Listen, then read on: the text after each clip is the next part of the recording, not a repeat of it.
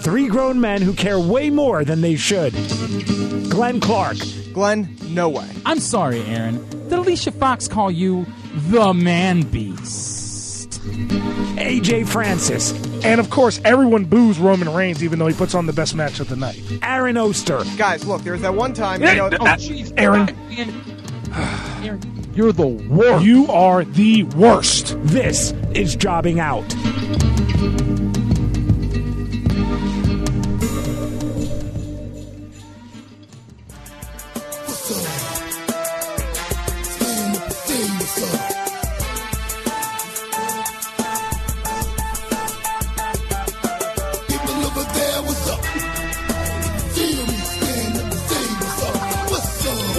What's up? What's up? What's up? Oh, man. I don't get with that. I don't know why that... Because this is where it's at. What's up? Welcome into episode number 23 of Jobbing Out. Boys, why is it episode number 23? Well, I believe it's because we are having our 23rd WWE Hall of Famer. That's absolutely right. Glenn Clark, Aaron Oster from the Baltimore Sun and the Rolling Stone, and of course... The main event. Vince.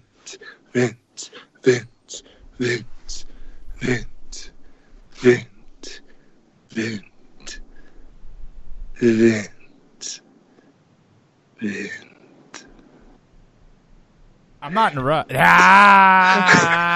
You snuck it in there, you son of a bitch. AJ Francis of the New York Giants, of course, back with us this week. It's good to have him back, and I know he was more Brooklyn than Jay-Z was this weekend, so he'll be able to tell us all about what it was like to be there for the entirety of SummerSlam weekend, which I'm very jealous, insanely jealous. Although I actually, true story, I only got to go to NXT. Wait, really? I didn't even realize that. I genuinely thought that you were at every unfortunately, show. because when we got out of practice and everything, at on Sunday at like 5:30, and then by the time I would have got to Brooklyn, it would have been fucking 8 o'clock. Yeah, that's true. That's a good point. Yeah, that's true. Might have still been worth it. Yeah, right. As it turns out. I mean, you're probably right. Yeah, that's true.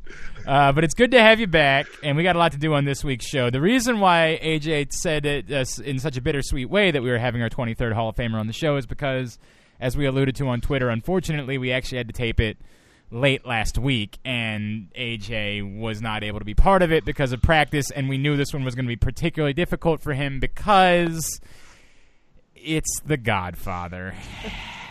The Godfather, bro. Did you guys at least tell him the story how I got suspended from school? Oh, you know what? Oh, damn it. I totally forgot about that. There were so many things that I had jotted down for notes that we didn't get to. Yeah, he told us some really great stories, though. And he invited us aboard the Ho train, too. So, oh, my God. Yeah.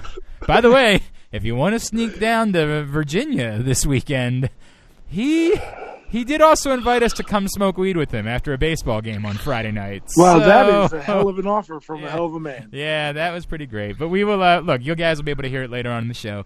The Godfather will be the 23rd WWE Hall of Famer to join the program as he is in town this weekend, and we will chat with him later on. But we have so much to handle before then, so much to discuss. I guess let's start. And before we do any of it, I want to ask you, who had the best match on Raw this week? Wow, you want to get there first? Well, I don't blame him for anything from SummerSlam. I don't blame him for wanting to get out of the way. I don't blame him for that.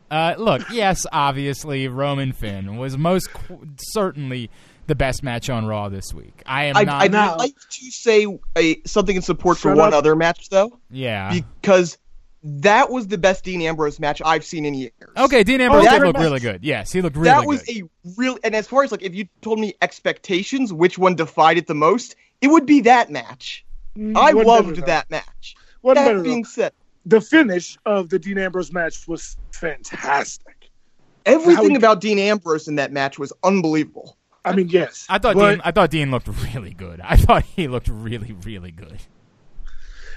But the reason why I brought that up is because before we start on what happened this weekend, I need to know I only was able to listen to the pick segment of the show because I literally listened to the show last week on the bus ride from the hotel to the damn joint practice we were doing with the Lions, and that's how I knew who everybody picked.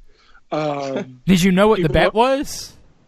Yes, I did. Okay, that's why I also was glad that I listened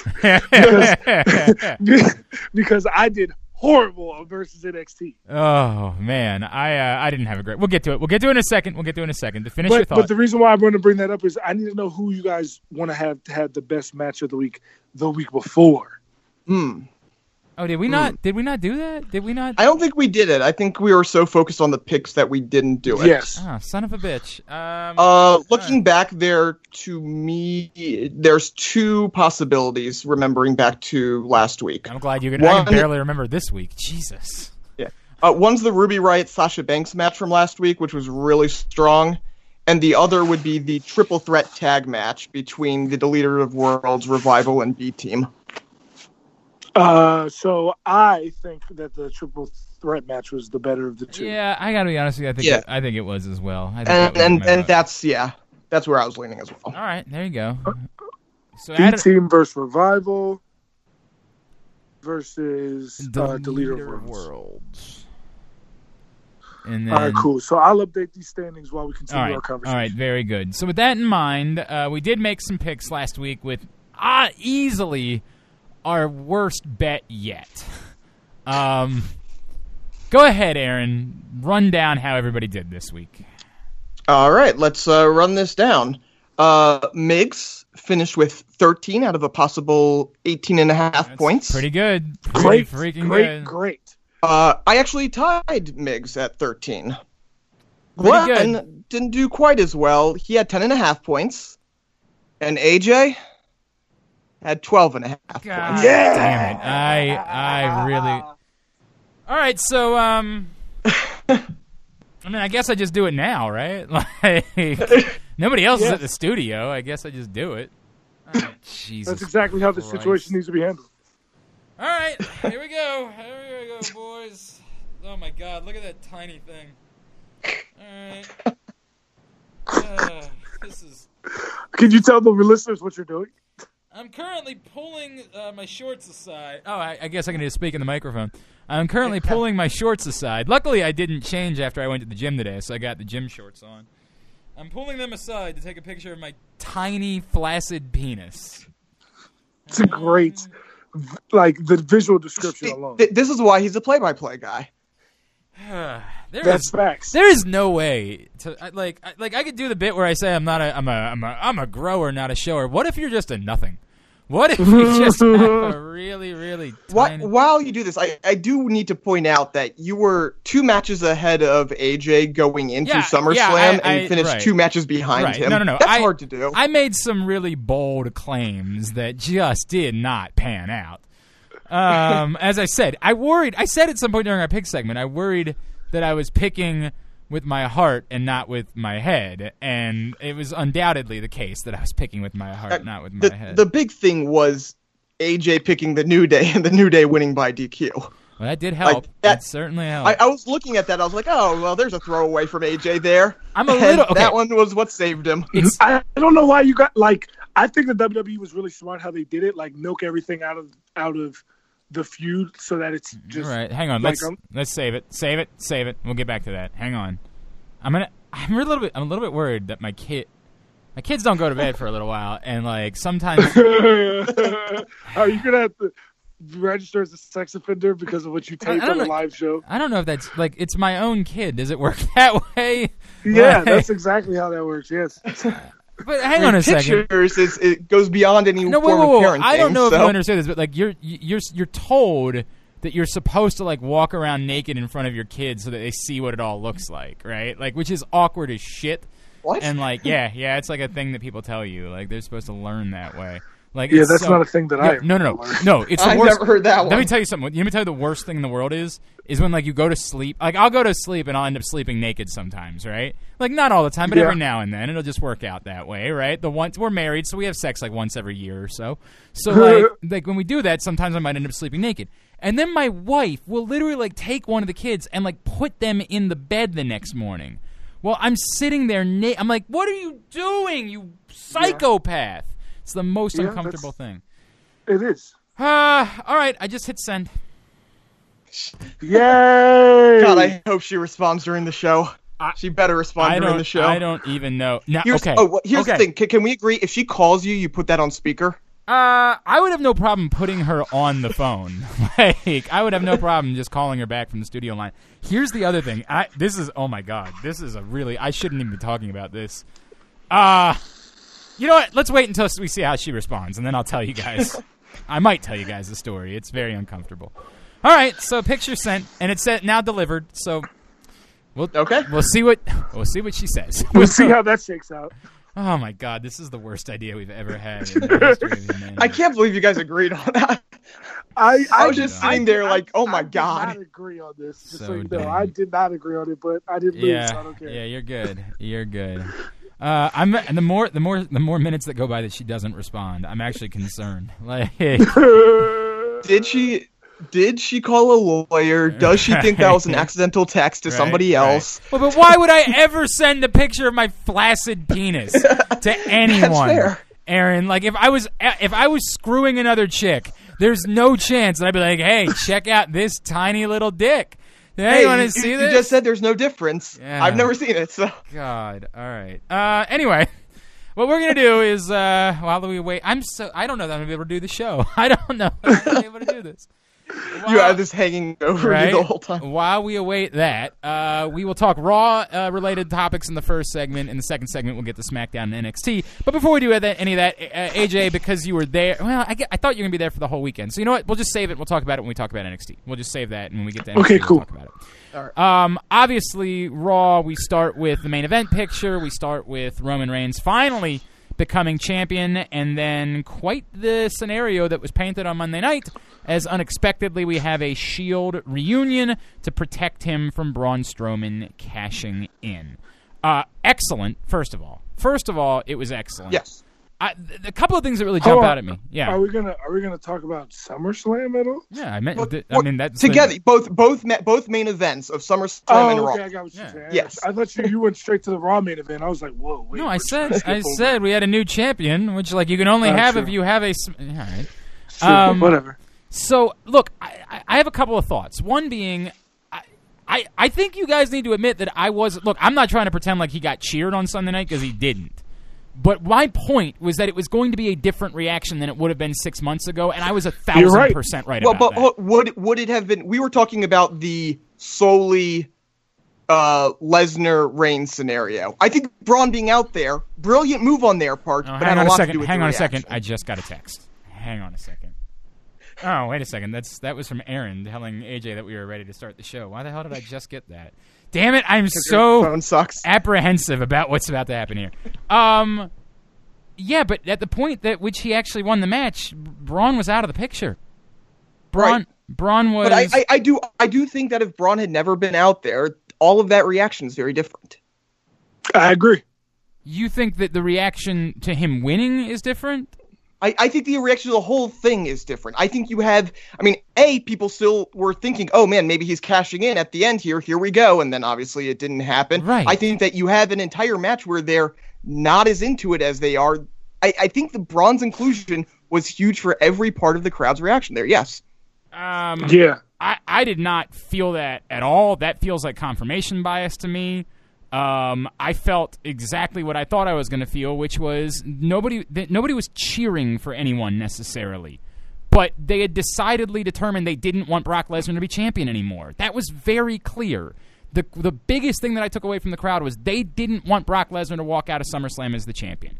That the one thing that we've all agreed on is we're done with a part-time There definitely champion. was a "you both suck." Yeah, chance. There was that. I have no doubt. I heard that as well. But when Roman Reigns won, it was not chorus of boos. This is the worst moment. We're going to riot. That's true. It was. We're there glad. Was actually a pop. Yes. It was, we're glad Brock Lesnar isn't champion anymore, which was the point that I've been trying to make that both of you guys were trying to fight me about. And I knew that was going to be the case. They did a good job. The thing is, it was the case.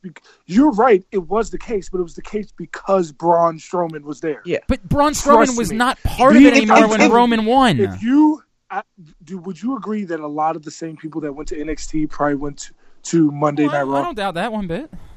Okay, so at NXT, there was a lot of people that hated Roman's guts. I don't think, as I keep there were saying, a lot of Roman I don't sucks think chants. they've gotten Roman over as a face, and I've never attempted to try to sell that they've gotten Roman over as a face. What they did marvelously, and what they deserve incredible credit for, is that somehow they were able to position Brock Lesnar as a strong heel versus someone that isn't even accepted as a babyface. It's incredible that they did that. What they did is remarkable, to the point where, despite the fact that there's still a boatload of people that were there that don't like Roman Reigns and that booed him again the next night, still, they were able to get a pop just because it wasn't Brock Lesnar who won the match. And it ended up giving them a take-home moment. It gave them a sign-off moment for SummerSlam that was completely different, we agree, than it would have been at WrestleMania, do we not?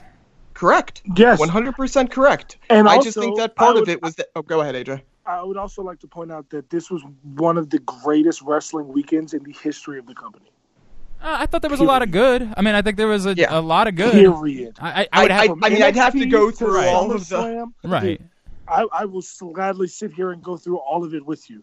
Every match on the NXT card, every match on SummerSlam, even fucking Jeff Hardy and Shinsuke, like, everything was fantastic. Raw was incredible. SmackDown ended with the New Day winning the tag titles and winning it decisively with Xavier Woods and Kofi Kingston instead of Big E, and that stamps their win even more. Also, on top of that, you got the damn situation with Samoa Joe and AJ Styles. It was amazing. Wait. Look, I think it was a great weekend. I really do. I think it was a tremendous weekend. I think that the storytelling was very good. Oh my God, they advanced so many storylines. Yes, it was excellent. And I think that what really makes it remarkable, and if you want the statement to what you're saying, they did all of that without there being a big surprise return. They did all of that without there being a big surprise call-up. And that's remarkable. Like, it's remarkable that they were able to do that. The closest thing they had was the Shield. Right, and that was, that wasn't a call-up. That was just a reunion. Three guys, and they'd all been there the week before, right? Like, I mean, it was they were all around, and they were able to catch us off guard, despite the fact that maybe we should have been like, oh, that actually makes a whole lot of sense. Those guys never... Yes, and I hate people that are sitting here trying to tell me that they think that's a heel move, that what the Shield did. It was a heel move. No, it's not. Structurally, it's a heel move. No, structurally, wait. Will you let me finish my sentence? Yeah. You exist in a plane of other people. Okay, so when they came out to protect their boy from being cashed in on after a match, that is a protect my homeboy move. This is the same thing that the Shield's always done, face or heel, period. Also, on top of that, if that's a heel move, then Braun cashing in after the match is a heel move. Yeah. Especially when he kicks him in the chest before the match starts to try to get him even more fucked up. But nobody's talking about that, though. I agree 100% with you with what you just said. So, I agree 100%. So then But what they did structurally, was a 3-on-1 beatdown for the sole purpose of keeping the belt on their boy. That is a heel move. No. It's However, not for the sole purpose of keeping. It was a 3-on-1 beatdown. No, listen to me. It was a saving and then a 3-on-1 beatdown. Yeah. Okay, so it's a 3-on-1 beatdown. Whoa. No, that's not the same thing, Aaron, and you're pretending it is. Yeah. First of all, I do want to clarify something. I think they're in an awkward spot here, and this goes back. It's a tweener spot. It's a great tweener spot. I'm not saying this is bad. Whoa. It's a fantastic You're getting defensive for no reason. I think they're in an awkward spot because this goes back to having the belt, having the briefcase on someone who's a face. Braun should be the type. He should not be saying, I'm going to come after you after the match at all. There's nothing face about that. That's not, a face doesn't say, hey, go have an entire match, and then when you're weak and you're in bad shape, then I'm going to come get you. That's not a face. Exactly. There's nothing face about that.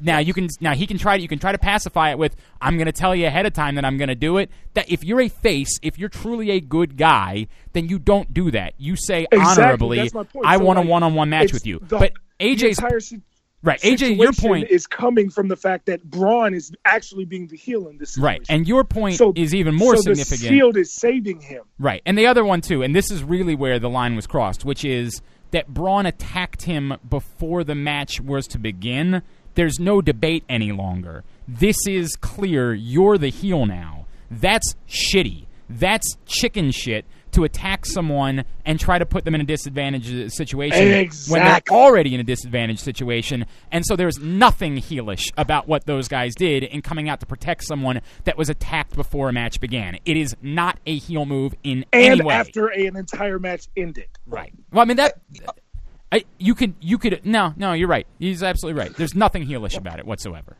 Oh, here's where I disagree with you, and I'm not saying that it's a bad, and I think that it's actually really brilliant writing, because I think it puts them, normally I think tweeners are just poorly written faces or heels. That's how it normally pans out.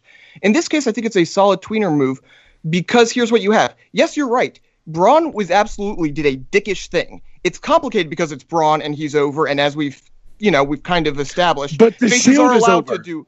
And that's the other complicating factor is the Shield is over. We have to. Here's the thing: the triple power bomb has nothing to do with protecting their boy.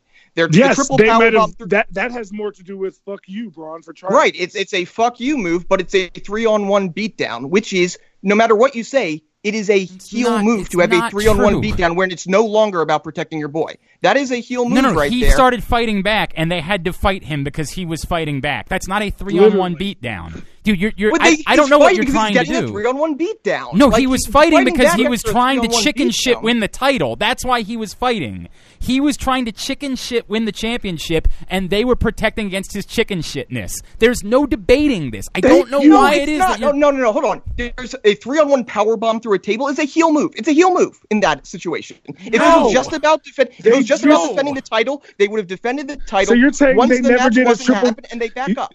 You think they never did a triple power bomb when they were faces?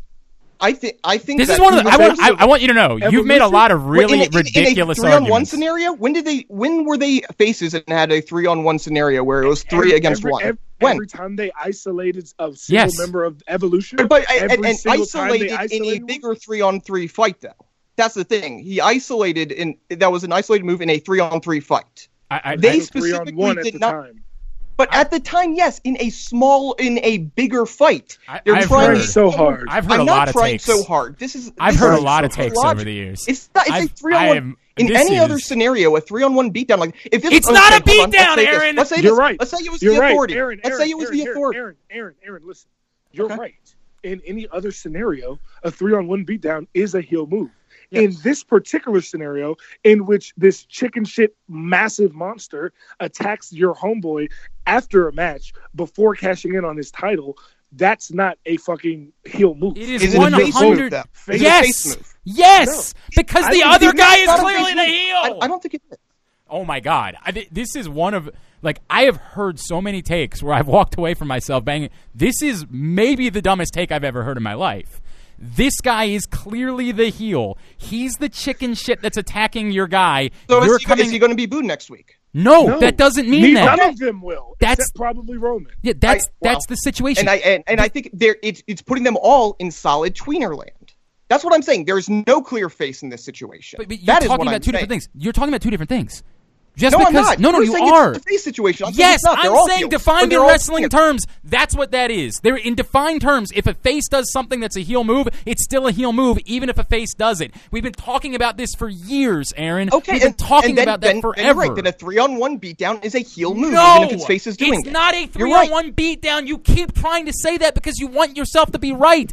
Nothing about that was. It's a 3-on-1 beatdown. No, it's not. No, it's not. The title was no longer in jeopardy anymore. There was no cancellation of the match. You understand they didn't say the match isn't happening, right? There was no point at which they said... The match was not happening. The ref was gone. No one had said that. They came out assuming that there was going to be a chicken shit championship match for the belt. The save, you're right. Aaron, save was a face move. Making sure the chicken shit doesn't do anything to you is all protecting. That's all face. Yep. I don't know how you can... At some point, you become an aggressor, though. Aaron. It does happen. What are you doing? What? What are you doing? You think the Shield were 100% faces in that? 100%. Yes! Not like there's not even a room for debate about no such thing as 100% face. I'm so bizarrely like I am. It's like indica sativa. There's no such thing as a pure 100%. Like what is the point of this? Like your argument has no merit. What are you doing? I'm saying I loved it because it set them up as solid tweeners. No, and I loved it. Nothing about what they did was tweener. Anymore. There's nothing about them that was tweener. The crowd reaction might be tweener because of Roman, but what they did was 100%. The crowd reaction wasn't tweener either. Yeah, in the moment, it sure as hell wasn't. It was funny to see, like, they were cheering Seth and Dean when they would, and then when Roman would stand up, they would start booing again. Yes, but nothing about their actions is anything other than what faces do. Faces protect when someone gets attacked. That's protecting. There's no...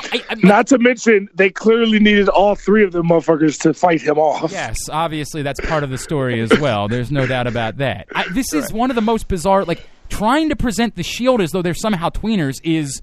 insane. Like it's storyline. Dumb. I guess. I mean, obviously, it depends what they do. If this is just them coming out and saying you are not cashing from behind, you can cash in whenever you want to have a match. If they do that next week, then yes, they're clearly more face. If next week Braun Strowman said, now though, yes, I say that they're tweeners, and it could be the other way. But you're just saying that. There's no evidence. Tweet, it seems a little bit like he's like his.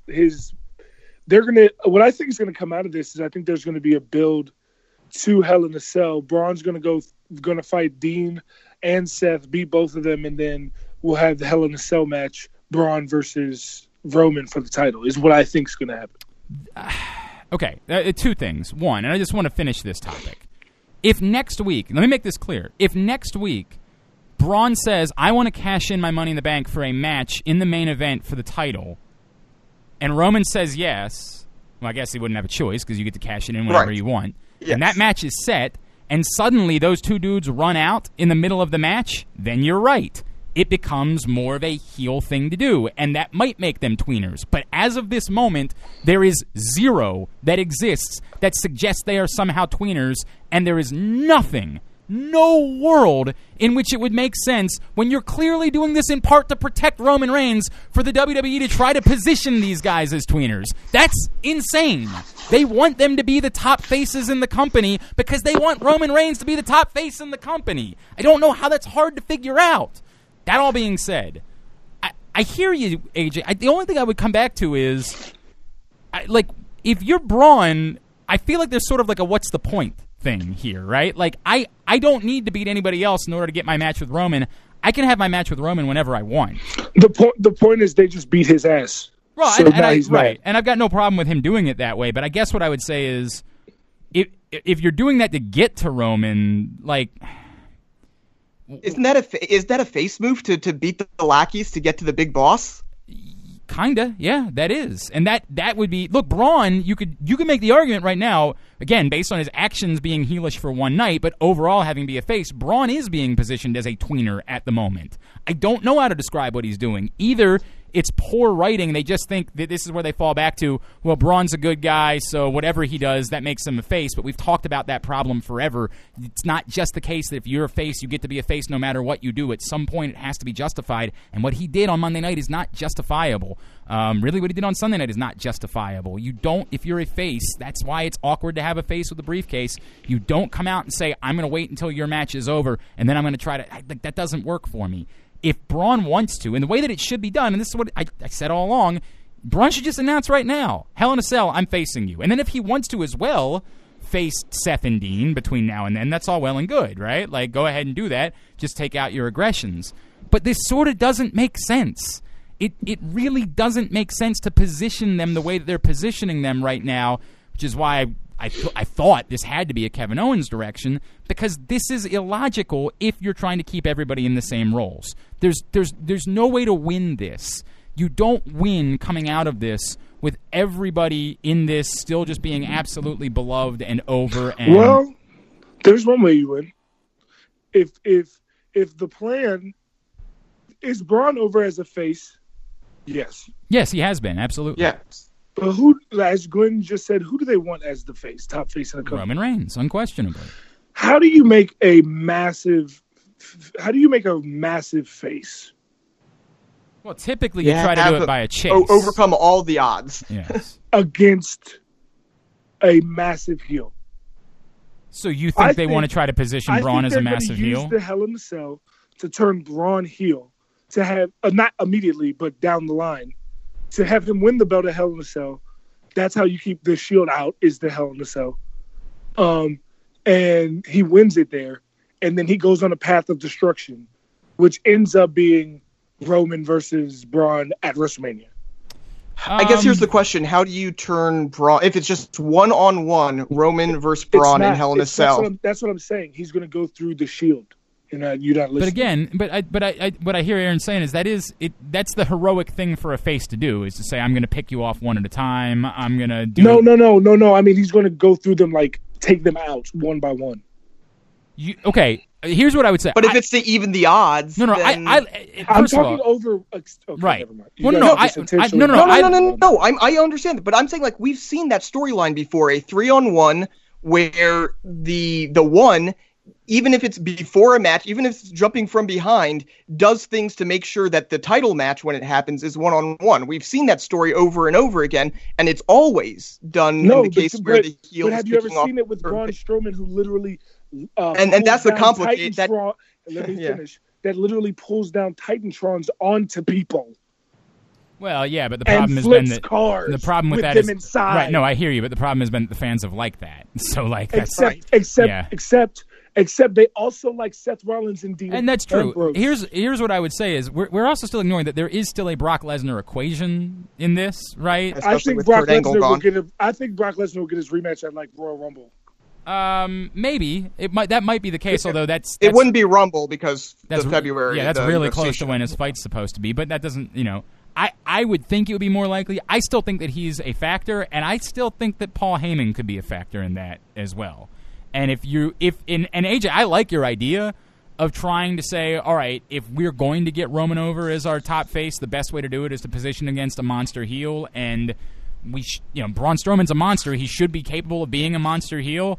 A decent way to do that is to continue to have him to do chicken shit things like he did on Monday. I mean, that's to be frustrated. And on top of that, have him fucking throw a car off a bridge that has Seth Rollins inside of it. Well, yeah, and align himself with Paul Heyman, right? And that's, he would have to go completely over. He would have to make it so Seth Rollins is out for 2 months. He'd have to go for their lives, basically. So he would have to flip over a car? Exactly. But not have them come back the next And week. it's still you have to be careful about how cool it looks too. You really have to be careful about how cool it looks, because that's what I'm saying. You have to take Seth. You have to make it so he's taking something away from the fans. When he's just flipping a car, he's giving something to the fans. This great moment. When he's saying, "Oh yeah, by the way, you don't get Seth Rollins for 2 months," that's when he's taking something away. Yeah, I mean, he could start doing. I do think that doing that. Like, again, there's a danger with the awesomeness. I think if you continue to have him do chicken shit things, if you continue to have him do things that are not, it's not, boy, if you continue, and I know that what the danger is, if you said, Aaron, if you attack someone backstage, it does still seem like you're just trying to even the odds. But I think in the way that you do it, yes. If it's completely chicken shit, if it's attacking somebody when they're vulnerable in some sort of way, I think there are ways you can go about making it clear that he's being cowardly. And I do think that constantly trying to cash in certain situations is a cowardly thing, right? Like, I think there's something to be said for that. I thought it was perfect the way they did it with Finn Balor too, right? Like that this is something that fans have talked about for a while. We want Finn Balor. He deserves his chance. He never got it. He never actually lost his belt. and it immediately shuts them up. Like, of trying. By the way, they should have Kevin Finn Balor title match at the end of the night. Yeah. They should have Kevin Owens come out and get his title match next week. Just go through that and get rid of all that conversation. Yeah, it's not a bad idea. That would be a great idea. Absolutely. It's not a bad idea. There's no doubt about it. Ultimately, in the end, I think for as much as we shit on them and how long they drew it out and their fear of pulling the trigger, again, they didn't get perfect, but they got way better than it looked like it was going to be if they had pulled the trigger back at WrestleMania. And I think they deserve credit for that, when a lot of people were beating them up for the fact that they just ended up. It still sucked to not have the belt around. I'm not going to try to, like, it's I'm never in favor of not having the belt around. I'm not going to tell you that I was okay with not having the belt around. It sucks to not have the belt around. But that being said, accepting that fact, they ended up getting a better result at SummerSlam than they would have gotten at WrestleMania. So, obla di obla da, I guess at that point is where you go. Next, the women's title. Look, Ronda Rousey's Ronda Rousey, and at some point Ronda Rousey was going to be the women's champion, and that's all well and good. And that's what's crazy. The craziest part about the whole Roman situation would be is that the match before, people wanted to boo Roman for saying he gets pushed too much. Ronda Rousey won their WWE Women's title in her fourth match. Right. No, I hear you. I hear you, and you're not wrong. But I mean, you're not wrong. It is Ronda Rousey, so you almost see where there might be a difference. But yes, I mean, fourth. I hear you. Match. Roman Reigns was in WWE for years. I'm going to be the one to say this. Ronda Rousey didn't break a barrier on Sunday night. She just won the women's championship the way that anybody else could win the women's championship. The bit they're doing where they're having all of the other women celebrate it as if she did something, they shouldn't be happy.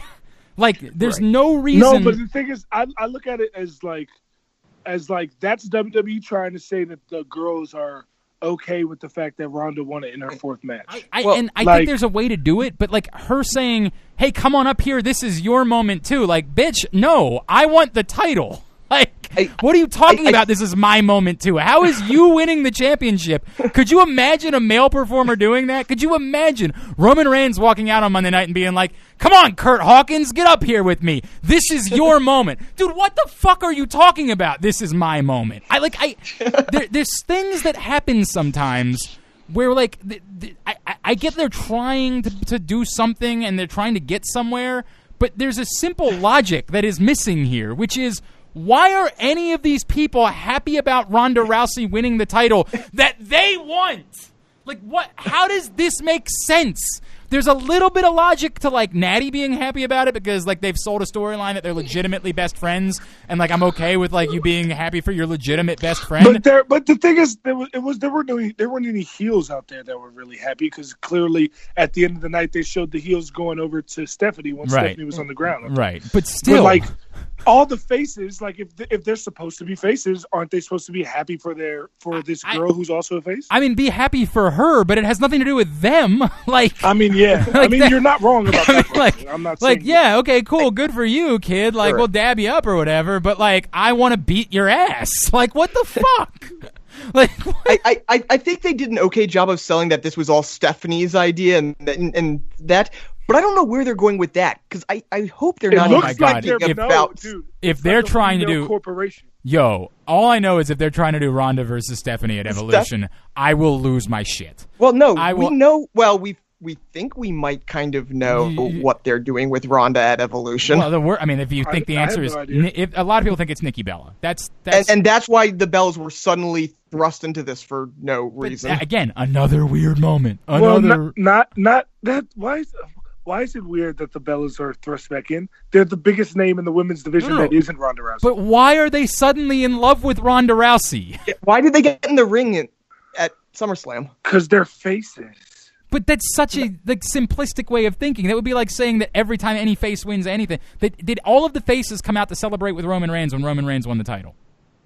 No, but did you see any time when Hulk Hogan won the title and went backstage and people poured champagne on him? That's fine if the entire locker room had spilled out and they were just two of them, and that was to dethrone the heel, I would have been more okay with it. My point being is that's not something new that happens in wrestling. Like that, people have won the title. Mick Foley won the title and people came out. But that was him conquering after a long time. She won it in her fourth match. But I understand that. I understand everything you're saying, but I'm saying this girl who they're all supposedly friends with in storyline because they're all faces. There's no reason they wouldn't be friends. Like, they might not be best friends, but they're friends because they're faces in kayfabe. Like, but we've done nothing. We have nothing with the Bellas that suggests that, right? Like that they're fake. Yes, you do. You have that they're faces. That's and then they just showed up, like, because if Bayley and Sasha had come out with the Bellas, kind of sexist right now, because if John Cena just showed up and immediately was thrust back in the spotlight, you guys wouldn't think that was crazy. You wouldn't think. By the way, if John Cena had jumped in the ring after Roman Reigns won the title and raised his hand, I would have thought that was really weird. Yeah, you don't think that would have been weird if that would have occurred? Like, I think that you're actually making our point. Like, that would have been super weird if John Cena had just showed up in the that part of it. I'm not talking about them being in the ring with them. I thought you guys were saying it's weird that they're back in like the No, I think it's main event weird. picture. No, I think it's weird that for whatever reason they were standing in the ring celebrating with Ronda Rousey as though they had something to do with it. Like they had no association with Ronda Rousey. Yeah, like it's just a bizarre. And again, I get that they're trying to go somewhere, and so like sometimes, for whatever reason, they just do this thing where, like, throw out logic, and it just is what it is, because we got to get to Ronda versus Nikki Bella or wherever it is that we're going. But, like, dude, that's weird. That is a weird thing that the Bellas were just suddenly in the ring with Ronda Rousey on Sunday night when we have literally never seen a single interaction between the Bellas and Ronda Rousey ever in the history of WWE. I mean, I thought you were talking about the fact that Nikki Bella was back in like in a prominent spot. No, I have no problem with that. She's Nikki Bella, for fuck's sake. Yeah, that's why I was like, I don't understand what the issue is. No. I have no beef with Nikki Bella being in near the top of the women's division. I have no problem with that whatsoever. If Nikki Bella is coming back to be a wrestler, by all means. I have a problem with it only, and this is, we'll dovetail into more talk about this later. I do have a problem with it if she's coming back to be in the main event of Evolution and then she's disappearing again after that. Like, well, that's what's going to happen. Yeah, I don't like that. I don't like them using Evolution as an opportunity to put over people that aren't full-time performers. But they're not going to put over Nikki Bella. Nikki Bella's going to put over. No, I understand Ronda she's not Rousey. going to win. I get that. But this being the first ever female pay-per-view, like this is supposed to be a historic, groundbreaking moment. I would like it to be used to benefit the people that are actually still going to be around in 2 months. I would like. You say that. But what was the main event of WrestleMania 1?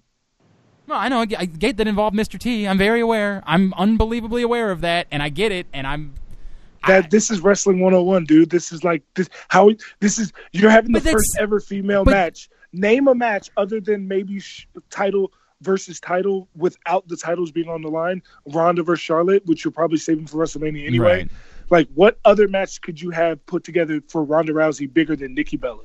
I think that you could put together Nikki Bella if Nikki Bella's going to hang out for 6 months. Like that's my, you know what I mean? Yeah, you could do that. You could do that too. But what I'm saying is, for Evolution, right? What other match is bigger for Ronda Rousey than Nikki Bella? At the moment, nothing. But that's part of the problem. But we've been talking about that for the last couple of weeks. We've been talking about the fact that nothing. They did a squash match on Sunday night for the women's championship, right? That was a little embarrassing. That for the women's title, Ronda Rousey was toying with the champion. That was a little like, come on, really? But not really, because if Brock Lesnar did that to fucking AJ Styles, you'd be mad, but you'd still be cool. I'd be pretty pissed off if he was doing that to AJ Styles. I'd be pretty. Bro, I'm talking about like not this AJ Styles. I'm talking about like when AJ Styles first got here. Like if Brock Lesnar would have just beat the shit out of AJ Styles, you think that's not realistic? No, I mean, he bit the shit out of John Cena for what it's worth, but he didn't. Exactly, that's what I'm saying. But he didn't do the thing where he sat in the ring and turned his back to John Cena. That's a little over the top, man. That's a little like saying... Especially because for Evolution... Yeah.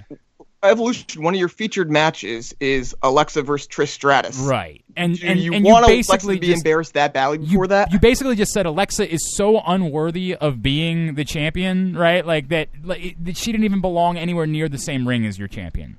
And now it's, hey, but make sure you check out Alexa Bliss versus Trish Stratus. I thought that was a bad look, but it speaks to a bigger problem. We've talked about this for the last few months.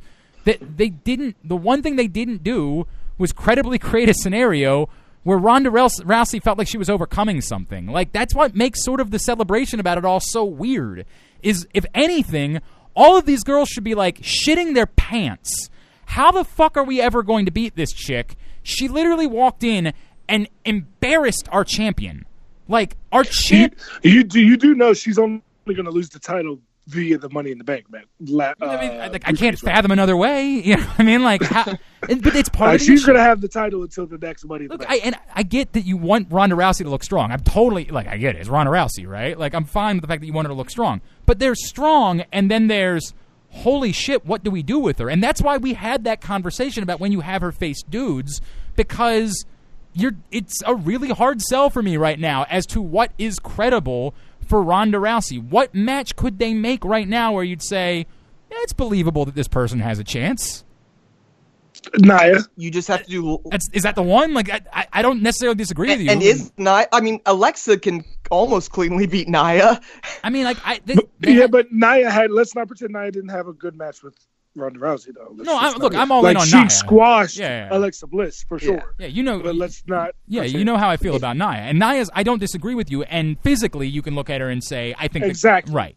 Yeah. But outside of Nia, who? I think you have to do lots of multi-person matches. You have to do lots of credible, like, okay, will they team up against her type thing. No, you really don't have to do that, guys. You're really missing the point here.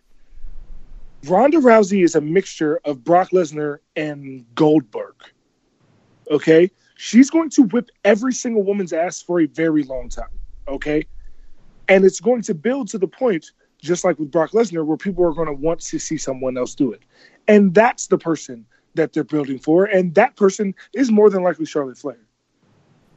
Or Asuka. Yeah, probably. I Charlotte Flair or Asuka. Or someone, from the Four Horsewomen eventually somewhere down the road. Or Shayna Baszler. Right, something like that. But Shayna Baszler is also a heel, and she'll never be a face. Right. No, I hear you. Yeah, it looks really. But difficult. Jasmine Duke? She, someone like that. Right. But what I'm saying is, I don't think you're wrong, and I don't know that necessarily it's the end of the world that it's going to be like that. But it does create a scenario where now every women's title match for the next however long, we're going to go into it saying, well, there's no chance that this person's winning. Yeah, I mean, but that's also what happened with the Bludgeon Brothers. That's how they were built, literally. They won a squash match versus two teams at WrestleMania in an even shorter time than it took Ronda to beat Alexa. But we still had the conversations every time. Like I remember we just talked about this in the pick segment last week. Like, I know that ultimately we found out that they're which one of them got hurt? Rowan, is that the one? Rowan. I know that ultimately we found out Rowan got hurt, and so that changed things. But like, it still wouldn't have stunned me because it didn't feel like long term they had some massive plan for the Bludgeon Brothers, right? Like, at no point would it have really stunned me if they just said, he tore his bicep when? During the SummerSlam match. And then went out and did that match. Yeah, right. No, it's amazing. Yeah, that was amazing. impressive. Yeah. Save that. Let's don't give it too much away. I know. But like, I think they're just in an awkward spot with Ronda where we sat here when we said, if you're not doing Ronda versus Charlotte at Evolution, what match are you making that feels credible for Ronda as the main event? Because clearly Ronda's going to be in the main event, and we all kind of sat there and said, I don't know, and that's awkward. And I don't know that there's, I don't know that there's an easy answer to any of this.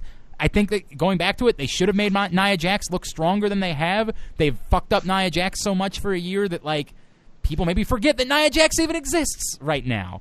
But I just don't know that they've done a good job of creating credibility for any of the matches that they're going to have now with their women's champion. No, bro, I'm telling you, what they're going to do right now is that they're going to debut Nia back. That's going to be the person that is going to be feuding with Ronda leading up to Evolution, and then she's going to face Nikki Bella at Evolution.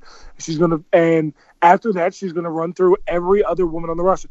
And they're going to build up somebody, and that person's going to get their ass kicked. Then they're going to build up somebody else, and that person's going to get their ass kicked. And that, I don't know, that kind of sucks to me for a lot of really talented women, right? Like, I think Ember Moon deserves better than that. But the thing is, like, Ember Moon could credibly beat Ronda Rousey. I can't believe I forgot about her.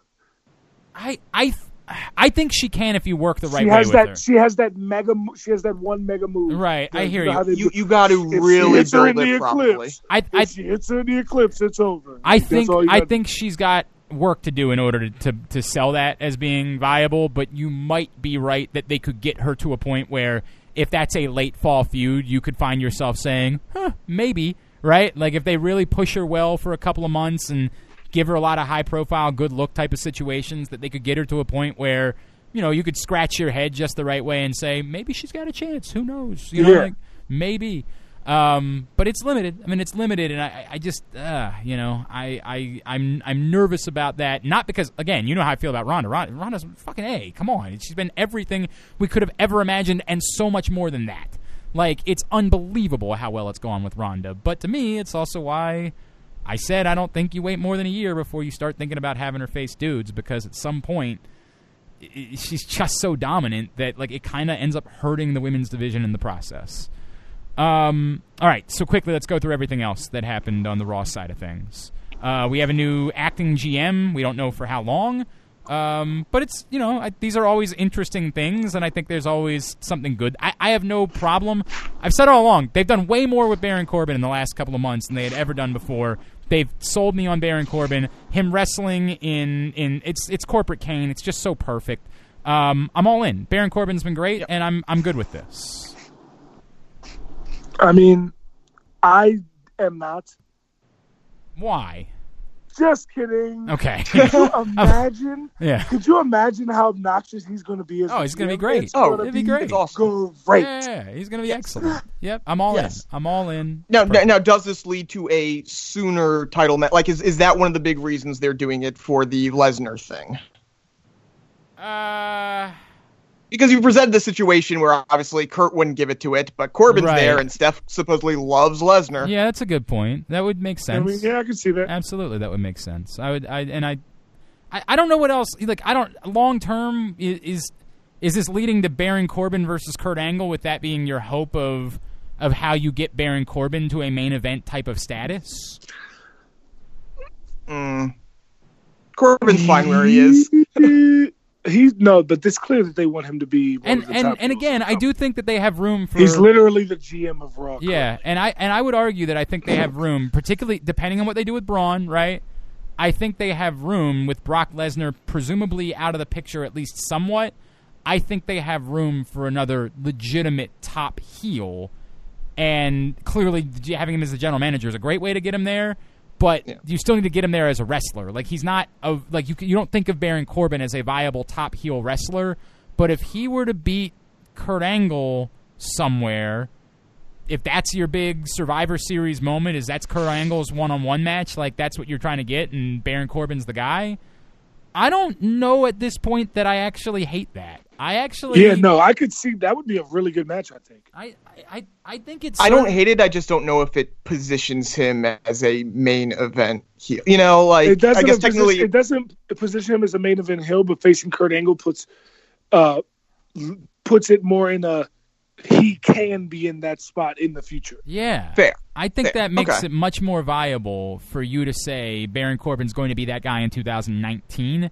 If you were to have him beat Kurt Angle near the end of 2018. One-on-one at Survivor Series. I mean, I think that would be a big step for him in where you're trying to get. If you're trying to make him a Triple H type of character, I think that would be a huge moment for him to get there. So I'd be all right with that if that's the direction. The tag division still feels kind of weird right now. Like it still sort of feels like there isn't an obvious sort of choice for who's next and where you're going with this, outside of just saying we got to keep having the Authors of Pain run through everybody, and we'll at the top we'll deal with just going month to month until the Authors of Pain are ready. But the Authors of Pain, are they not currently the top heels on Raw? I mean, they beat up Titus Worldwide every week. The problem is. But who's the top heels on Raw? And that's the problem, right? And that's what I'm saying. The Revival, but do you think in a week you couldn't change that? Oh, right. Absolutely. You can just do that instantly and change everything just as we stand. I think he's saying as we stand right now. Right. I think at the moment, right now, you're in a weird sort of spot where it's clear that they envision Authors of Pain being that team at some point. The question is, if you're saying that, do you just go ahead and pull the trigger now? I think in their heart of hearts, they'd kind of like to wait a little bit. But maybe they just say, no, this is what we've got, and it makes just as much sense as anything for it to have it happen now. So then who would you have? Who would you have them go against? Who? The B team or the Authors of Pain? The B team. Yeah, that's the problem, right? Like at this point, I don't know what the argument is other than to just keep having them face the same guys. And so if the answer is we don't really have a good option, so maybe we just need to pull the trigger on the Authors of Pain quicker than we would have. I don't know that I have beef with that. I think I'm all right with And it. if we're being honest, like, has the B team's run been great? Yes. Do you honestly believe that WWE has long-term plans for Bo Dallas and Curtis Axel? It's not a long-term plan. This is Heath and Rhino all over again. It's fun. Exactly. Enjoy it while it can. as I say there'll that, be though, nothing in a few months. It's created to be utterly destroyed. Right, correct. And the Authors of Pain are a good group, are the perfect group to utterly destroy it. I hear you. I guess it just comes down to, do you want to do that in 4 weeks, or are you trying to wait? And maybe the argument is, at this point, you're not getting much more than a month and a half out of the B team anyway, so just go ahead and do it. And I don't know that I necessarily have a problem with that. I think that might be the best direction to go in. So there's that. What else do we need to cover from I do Intercontinental title? Oh, right. Yeah, we didn't. Right. I guess I just lumped in Seth Rollins with the Shield, and so I kind of forgot about that in a way. Yeah. The only weird thing about it right now, and at some point I assume they'll do some sort of vignette about it, is you kind of have Dean Ambrose being those two guys' protector. And you would think at some point, this is Dean Ambrose that we're talking about. This is a former heavyweight champion. I would think that at some point Dean Ambrose would say, hey, I kind of want to get mine too. And that would be the one thing that I'd be interested in over the course of the next couple of weeks, is how long do they envision the Shield being the Shield? And because they're doing it with 2 singles belts and not a tag team belt, there is an odd man out in that circumstance. So what's his vision? What's his goal? What does he want to accomplish? And the fact that they did have him, we've all assumed that there was going to be a heel turn at some point. I still think there will be. I was surprised. I was expecting it this week, and we didn't get it, right? So, and I like what we got better, so I have no problem with that. But I don't know. I still think that sort of looms over all of this right now. Yeah, I agree, because if you consider the fact that what you just said about Dean Ambrose playing the protector, I think that's going to continue, because I think the next logical feud right now for the Intercontinental title is Seth Rollins versus Drew McIntyre. Yeah, I agree wholeheartedly. I think that makes all the sense in the world. And I think that'll lead to, because Dolph is going to be there, Dean's going to be there too. There's going to be a whole bunch of stuff that they can do together. There's going to be a lot of Dean and Drew talking about how Rollins doesn't really have your back. Why are you here? Blah, blah, blah. Then you're going to have Dean Ambrose end up costing Seth Rollins the Intercontinental title. And that's how you would end up doing the Shield breakup, which then leads to Roman Reigns not being as protected. And then that could be how you get Braun to cash in. Yeah, all that sounds logical. I'm good with all that. I'll throw one other name. At some point, they need to figure out a way to get Elias involved at that level of the card.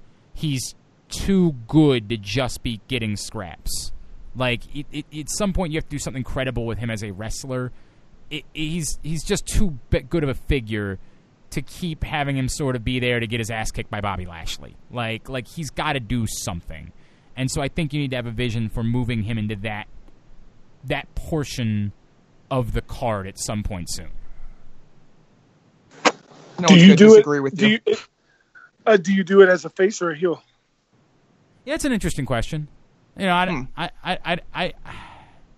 I think at first it has to be as a heel, but maybe it's him chasing the belt for a little while. Yeah, that's what I'm thinking. Like, if the situation I just painted, Drew McIntyre is the Intercontinental Champion. He has Dolph Ziggler doing his bidding on the side. Right. And then you have Elias as the person who already chased after the Intercontinental title once and was unsuccessful. Right. But then now he's getting another shot against an even bigger opponent, better opponent.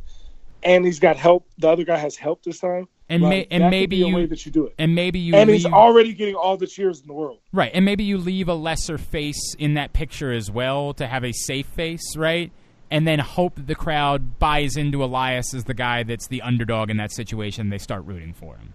I like that, the way that you pointed that out. I'd be for that. I think that's good. One other thing we got to talk about on Raw. Yes. We need a kayfabe explanation of the Demon.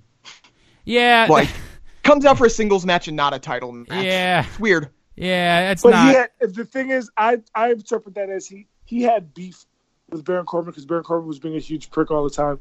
He was not like didn't have beef with Roman because Roman He respected the fact gave that him Roman the shot gave him. honorably and like all that shit. I hear you, but I agree with you. But like he came out the first time he faced Seth Rollins for the title, so there is a little bit of disconnect there. Well, I would like to get that out. I do think that at some point you accept the demon. You can't define the demon, right? Like the demon just comes out of him, right? Like that. I think that's part of the character. But the fact that people can say back, dude, when you're the demon, you always win. Like, why wouldn't you just always be the demon? Yeah, that is a little bit awkward. That like you kind of have to address that. But I think what the concept of the demon is supposed to be. But here's the thing, though. The same people who are saying that, Aaron, how would you have felt if he came? He wasn't winning the match, so would you want him to come out as the demon? And that's the actual answer is that he only comes out when he's going to win a semi-big match. But I also like an in-character explanation in character, well. I think it's, and maybe he hasn't defined it, but I think it's been clear. Like, he doesn't know when the demon's going to come out, right? Like, it just sort of comes out of him. And so that actually kind of works because it means it just happens to come out of him for these matches, and that's why he's won. So I am kind of okay with that. But yes, somebody would still say back, dude, why don't you put the effing face paint on and see if you can get the demon out of you in these situations? By the way, I'd love a storyline in like 2 years or something where he's like, it becomes an Incredible Hulk thing where he's trying to get it out. Right. Like, yeah, I think there's ways to go here. Yeah, but I just would like to see he's it. on Wakanda and he can't become the demon to save his you know life. that's going to happen when him and Daniel Bryan eventually become tag team champions. What? I've never thought about that in any way, but I love it. All right, when we come back in, we will talk about SmackDown and NXT storylines from the weekend that was in Brooklyn. I'm Glenn, he's Aaron Oster, and he's... the main event. AJ Francis, this is Jobbing Out. Score big at the Green Turtle with our legendary crab dip, juicy burgers, or any of our delicious Boardwalk iced teas and lemonades. Bring the whole team and celebrate your latest win in our rent-free party room. Need to raise money for your sports league or team? Our Funds for Friends program has raised over $1 million for local sports organizations. Everyone is a winner at the Turtle. Visit thegreenturtle.com to find your local turtle. And now, here to sing America the Beautiful, the Queen of Soul, Miss Aretha Franklin!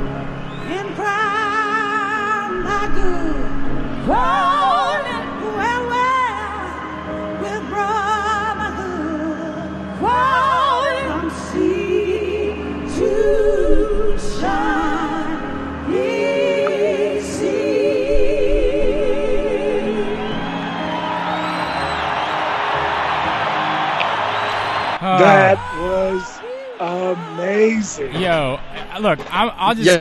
I don't want to say this, but I'm going to say it. Bro, I got goosebumps. I know. Right now. It's still number 2 to me to Ray Charles. All right? Like, Ray Charles will forever be America the Beautiful to me. I'm not going to... I mean... But that's picking, cake or pie, basically. Yeah, literally. That's exactly. Hang on a second. Pie is the obvious answer to that question. Well, so yes, I don't pie know. is the answer, but cake is also still very good. That's fine. You're right about that. Honestly, tribute to the Queen, Aretha Franklin, who was just R.I.P. God damn, was she just the most brilliant talent that we could have ever I asked had for. no idea she was the first woman inducted in the Rock and Roll Hall of Fame. That is iconic. Yeah, this is a it's black woman? Yeah. No, I hear you. It's look, Aretha Franklin had a gift that was, and this is the funny part. And she played the piano that day. I do think that over the years, people had forgotten genuinely how talented of a piano player she was. Yeah. On top of the fact that I've she definitely been guilty of forgetting that at times. On top of the fact that she was easily the greatest female vocalist to ever live. God bless Aretha Franklin, and God bless everything she ever did. You ready for a hot take? Yeah. The greatest female vocalist to ever live is Mariah Carey. Okay, but Mariah- her voice is dead now. Okay, Mariah Carey is in the argument, and I'm not. As much as you say it's a hot take, if you told me she was number 2, I'd be like, yeah, I actually have no problem with that. Her range, you could argue, is even greater than Aretha Franklin's. But Aretha Franklin's Aretha Franklin, dude. Like Mariah couldn't do that. Yeah. No. Yeah. You're right. Oh my God.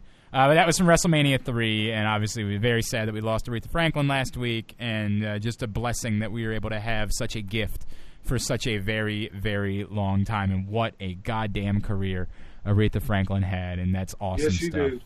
All right, back in here for segment number 2 of Jobbing Out. Glenn Clark, Aaron Oster from the Baltimore Sun and Rolling Stone, and of course, the main event. AJ Francis of the New York Giants in this segment. Are you still married, Glenn? Okay, By the so way, just to check. Yeah, that I'm a little bit concerned about.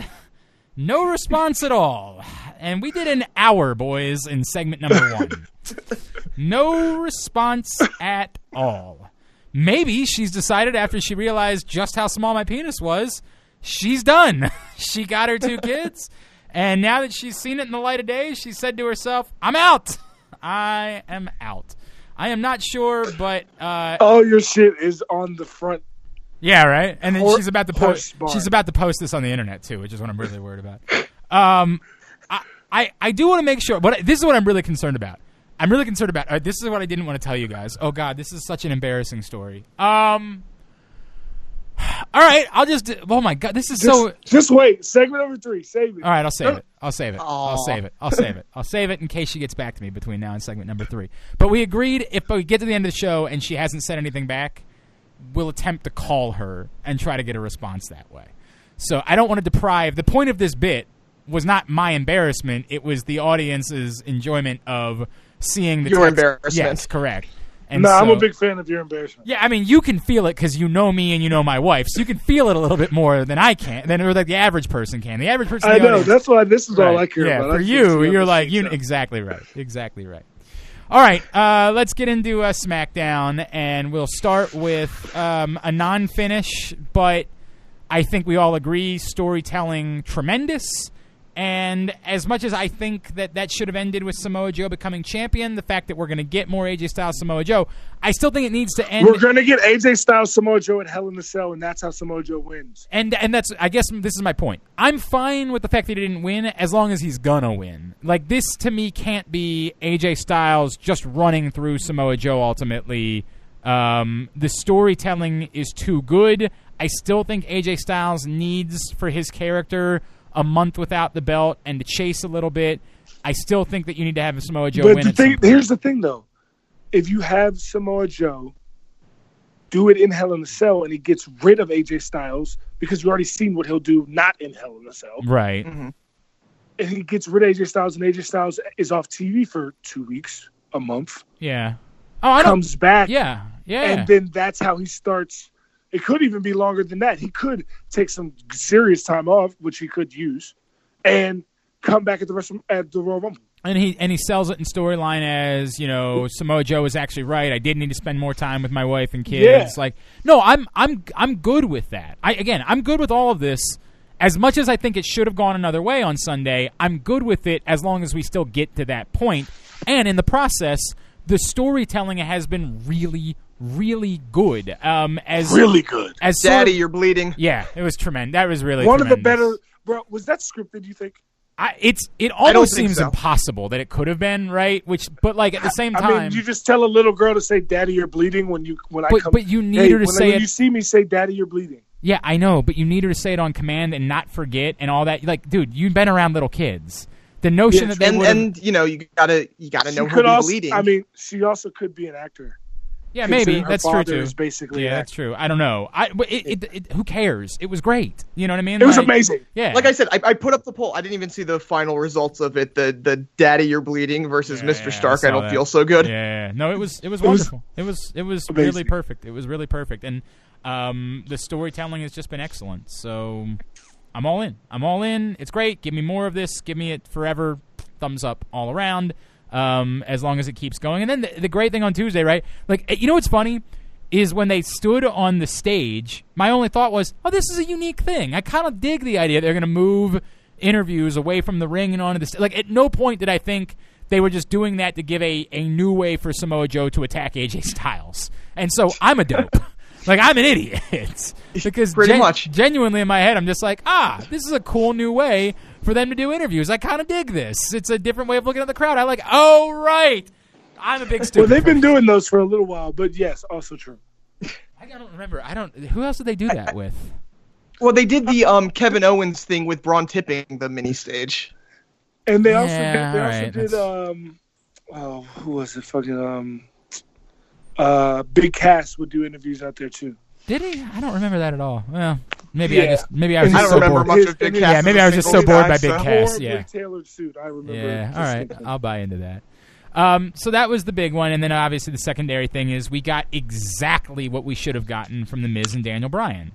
There's just no way to complain about First that. of all, I would like to point that out is no one's saying that's the match of the night or match of the weekend, but It was really good. it was closer. If you ranked every match from this weekend, it is closer to the top than the bottom.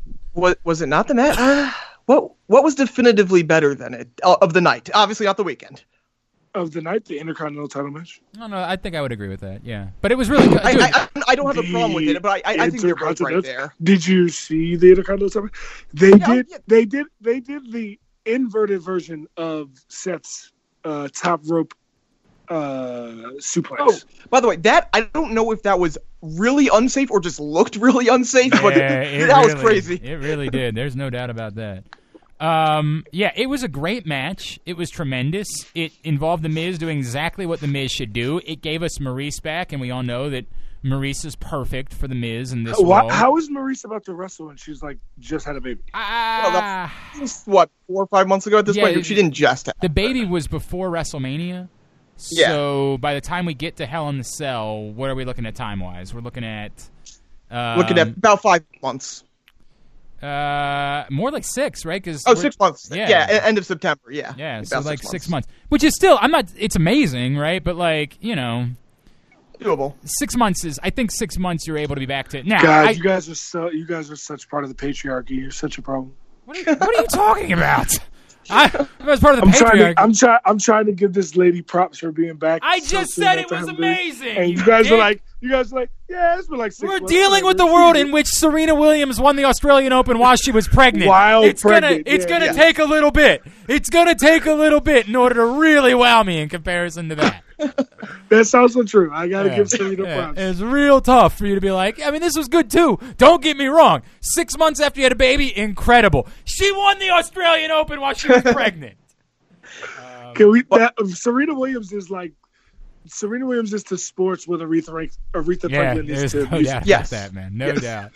I really love it because I was worried that it was going to be, okay, we're going to shut the door on Ms. Daniel Bryan at Hell in a Cell, and now they're not. No, they're doing absolutely going to Mania. They're doing it perfectly. This just this is a perfect way to continue it. Now, I still think these two guys need to get away from each other for a little bit before you get them back together for WrestleMania. But hold on, when is the tag team? When is the tag team match? it's at Hell in a Cell. I thought. Oh, just okay. I thought you were saying that they were not going to have Miz versus Daniel Bryan Like, No, they're not going to have gonna a singles match at Hell in a Cell, like in the cell. I was like, what? No. No. My concern was that was going to be the match. Was that ends the feud right there? Right, Hell that in was a gonna Cell, be the Miz blow-up. versus Daniel Oh, okay, Bryan. I got you. Right. And they're obviously not doing that. Right. now. No, it's very clear now that they are extending this thing forward. But again, I still hope that they get there's a break and then a continuation, right? Like that's what I think they ultimately need to do in order to make it work. But it's Bro, and that match was so fucking stiff. oh yeah, they sold the storyline of we genuinely hate each other. I not think they do genuinely. That might be part of the story. You might be right about that. That might absolutely be part of it. But they sold the shit out of that, and that was great. It was because they were legitimately punching the shit out of each other. yes.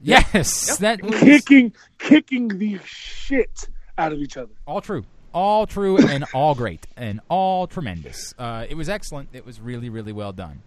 As we alluded to earlier, we have new tag champs as the New Day ended up winning on Tuesday night. That we're assuming that plans probably changed a little bit. Although as I said over the weekend, I would have had no problem if they had just said, we want a big moment. The New Day winning the titles is a big moment. And I don't think there was a big plan for the Bludgeon Brothers. I just don't believe they had a big plan. That's why I think this had... Bro, there's no other reason why they would do a fake injury with Big E. Do we know that that's... oh, hang on a second. I mean, just got a text. Damn it! No, it's not. Son of a bitch. No, but like we don't know it. We don't know that it's fake. But I mean, Eric Rowan literally wrestled with a torn bicep. Yeah, which is incredible. I mean, it's incredible. So like, I don't think that Big E would be like, nah, I'm not gonna wrestle because I got a little rib injury. When this dude's wrestling with a torn bicep, unless the plan is they wanted Kofi because maybe Big E is going to singles while these guys hold down the tag titles. And let me ask the other question: is there any chance that it starts a scenario where there's a rift? Is there any chance that they use this to sort of have Big E be disappointed that he wasn't part of it? No. I agree with AJ here. I think that it would be really ham-fisted to do it. Five time. I hear you. 5-time tag team champion. I like hear you. Kofi and Xavier have won it together. Didn't they win it? I can't remember. At Battleground, I know Xavier was involved. Was it Kofi and Xavier? I don't remember. I really don't remember. But what I'm saying is they've never done this before where they like determinedly pointed out that someone wasn't going to be in the match. Right? Yeah, and that could be because we're about to have a new heel champion of SmackDown. I'm sorry, Tuesday Night SmackDown. So you could you think of a better WWE title match for the first SmackDown on? It's next. Well, I guess no. That would be next just year. Too far out in advance. Yes. Yeah. So then it would be Royal Rumble to have Big E versus Samoa Joe for the WWE title. I like it. I mean, you know how I felt for some time. I'm for it. And if that's what you're doing, that's what you're doing. I like it. Nobody has. Who sold more merch than the New Day in the last fucking 5 years? Only a couple. I mean, it's rare. They ain't going nowhere. They literally just changed the thing that they're trying to sell and then sell. They were trying to sell cereal. They sold that. No, first they were trying to sell socks. They sold them shits. Then they were trying to sell cereal. They sold them shits. Don't forget the unicorn horns. The unicorn horns. They sold them shits. Ice cream T-shirts. Sold them shits. Pancake Power, which isn't even a thing. Those are selling like hotcakes. Like, come on, bro. I mean, they are not going nowhere. Okay, but they've done things with other guys that were selling merchandise too. Like the Shield sold merchandise, they still broke them up, right? Yeah, like, but no. But like, I hear you. I hear what you're saying. I get it. You're not gonna make. I mean, you could make 3 megastars out of the New Day, but let's be honest, you're not about to make 3 megastars. Well, or they could have a megastar and a mega tag team, right? Like, that would be the other option. But you can have that as the New Day. I understand. I understand what you're saying. I totally get it. I'm only pointing out that I noticed something. I'm not telling you I think that's what it's happening. I just wanted to bring it up. I noticed it. It was weird. They'd never done that before. That's all. That's Nope. all I'm saying. The man was eating chicken wings. No, he wasn't, and it was ribs, and he wasn't actually eating them, which is the weird part. I don't know if you noticed that, but like he kept gnawing on them without taking a bite, which actually made me wonder if he legitimately had effed up his ribs, because if you had effed up your ribs, it would be very painful to be eating ribs. Like, that actually sold me on the injury perhaps being legitimate when he was standing there holding ribs and gnawing at them and not taking a bite whatsoever. I was like, huh. Maybe there's something to this. Women's title. Oh, yeah, AJ's food is there. One other thing before we get to the women's title picture. What do you do with Luke Harper right now if you're WWE? That's interesting.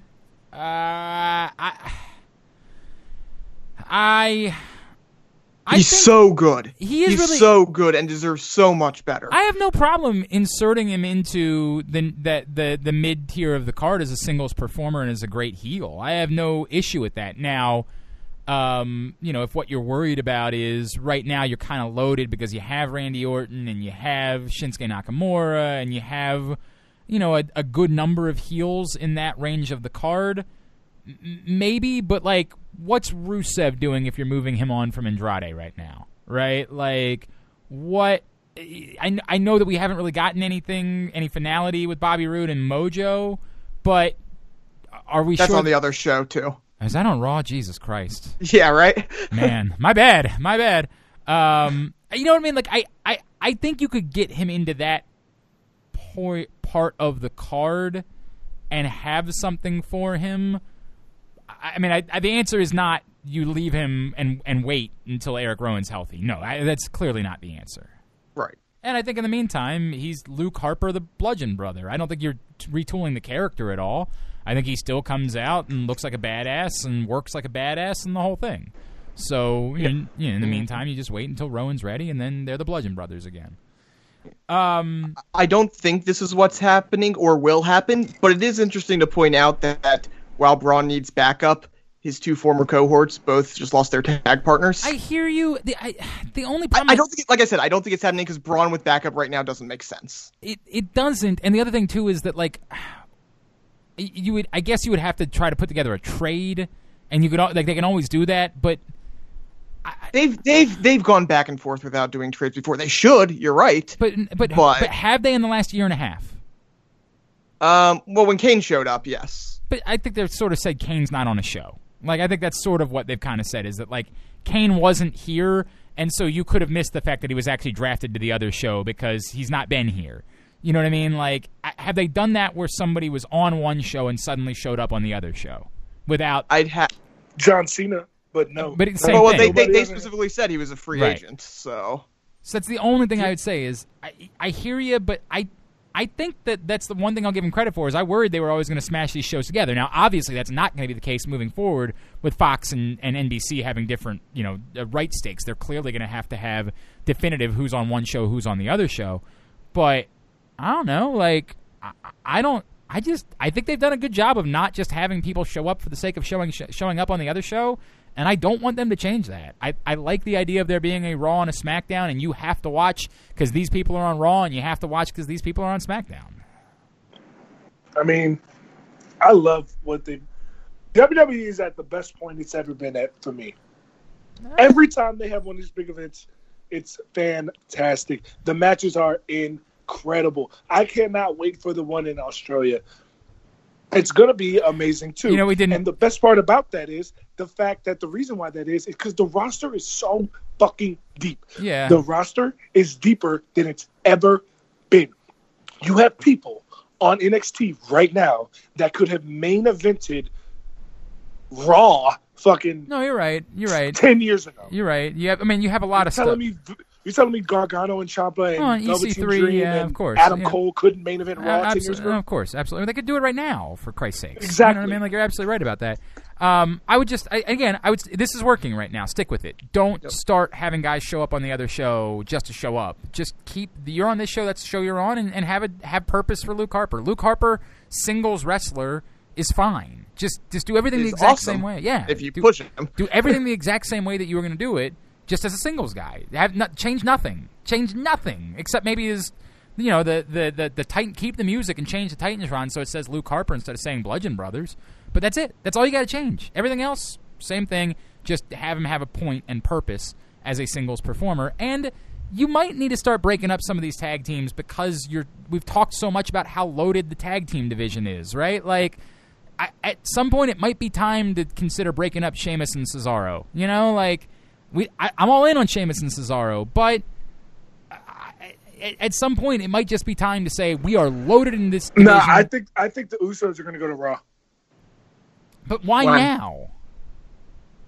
Because there's no massive face tag team on Raw that can overcome the odds once the Authors of Pain run through the B team. Yeah, I think they might try to hold that off till after. I don't know. Hang on a second. It's my producer calling. It's not my wife. Son of a bitch!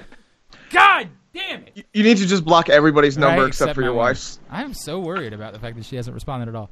I don't know. I hear you. I would just say the same thing that I just said a second ago. I don't want to mess with anything. Don't put somebody on the other show just for the sake of putting on the other show. Hold it out. You know, do your work. They've got a boatload of good tag teams on SmackDown right now. Okay, break a couple of them up. But I think the way that the reason why I said that is because the New Day, like, the Usos don't need to be on SmackDown anymore. The New Day are the tag team champs. You have the Bar, who, as much as they're heels, they get face reactions. Literally, people scream the Bar with them. And you also have the Good Brothers on SmackDown as well. So there's a lot of. But what I'm saying is, I think position as a face on SmackDown to be the under faces while New Day reigns supreme. And then you could use the Usos to be the team that you build up to, like, who's gonna come and beat the Authors of Pain. Right, but I think on Raw you can always create a tag team and you can always go that route in order to get your next. No. We need less of that. Why? We need You got a pretty loaded mid card on Raw. You got a lot of dudes that are there's a loaded group of people. Yeah, but you also have an elite tag team that is perfect for this situation that isn't necessary on SmackDown. But what I'm saying is, if you turn Sheamus into Cesaro into singles, if you break them up, not even necessarily, like, you're not even. I'm really not a fan of that idea. Why? Like, you are right, because Sheamus and Cesaro are amazing as the Bar. They are, but could they be amazing still now as Sheamus and Cesaro? Like, at this point, have they done? Yeah, but I don't want people to boo Sheamus again for no reason. But I think that what we've talked about in the last couple of weeks is that we've all kind of remembered that we actually like Sheamus now. Like, no, that's going to change. Yeah. That's going to change when they break up.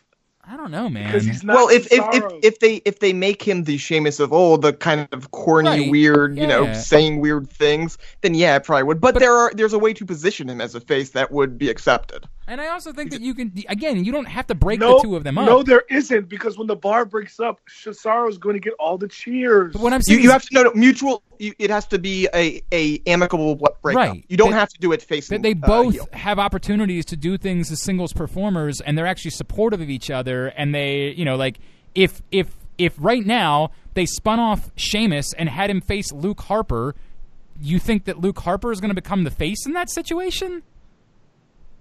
That's one in which he wouldn't, but there's a lot of... But what I'm saying is, I think right now, my point that I was making is, if Luke Harper becomes a singles heel on SmackDown, you have a number of singles heels in the mid-card on SmackDown, and so I think there's room for more singles faces. I think there's a couple of options for you. Right now it looks like Randy Orton and Jeff Hardy are going to work together for a little bit, but I think most people are already kind of done with that at the moment. So at some point, Randy Orton would be there for the pickings. That Shinsuke Nakamura now needs somebody else to face for a little bit. There's a bunch of options at the moment. Nakamerica! Yeah, I'm all in on it. Yes, of course. It's amazing. But like, my point is, there's a bunch of options right now that if you spun off Cesaro to face Luke Harper and Sheamus to face Nakamura for the Intercontinental, or for, God, I'm going to do this forever, for the United States title, then you don't think both of them are getting cheered and they're both not faces in those scenarios? I mean, they are in those particular scenarios. But I'm telling you right now, you can mark this down in your calendar. What's today? April what? It's not April. It's definitely August. I said April, sorry. August what? 22nd. Okay, so on August 22nd, I told you that when the Bar breaks up, people are going to boo Sheamus for no reason. That's what's going to happen. Okay. And you're going to be like, oh, no, the fans suck. And I'm going to say, see, this is what Well, fans do suck. You are right about that. I'm not arguing with that point. What I would say is, to me, it would be about what they do. You know what I mean? Like, I'm not telling you it's impossible that you're wrong, because it's totally possible they fuck it up in the process. There's also the danger that they're going to make people like Shinsuke Nakamura again, because everybody's going to remember really quickly that Shinsuke Nakamura is fucking awesome. And they forget that he's supposed to be a heel, and so then they spin off Sheamus to face Nakamura, and they haven't noticed the fact that people started liking Shinsuke Nakamura again, and that's a really bad situation to be in. Like, that's the type of thing they could do that would end up screwing it up. And in that case, yes, they would unquestionably be right. I think there's things you could do right now. I think right now, if they split the two of them up, and even, again, not splitting them up, just had them both doing their own thing, and one of them was facing Luke Harper, if it's Sheamus or Cesaro, whoever it's going to be, I don't think that person's getting booed. I mean, like, I just, that's the gut that I have. What else? Oh, we didn't even talk about the women's title picture. Yeah, that's pretty big deal.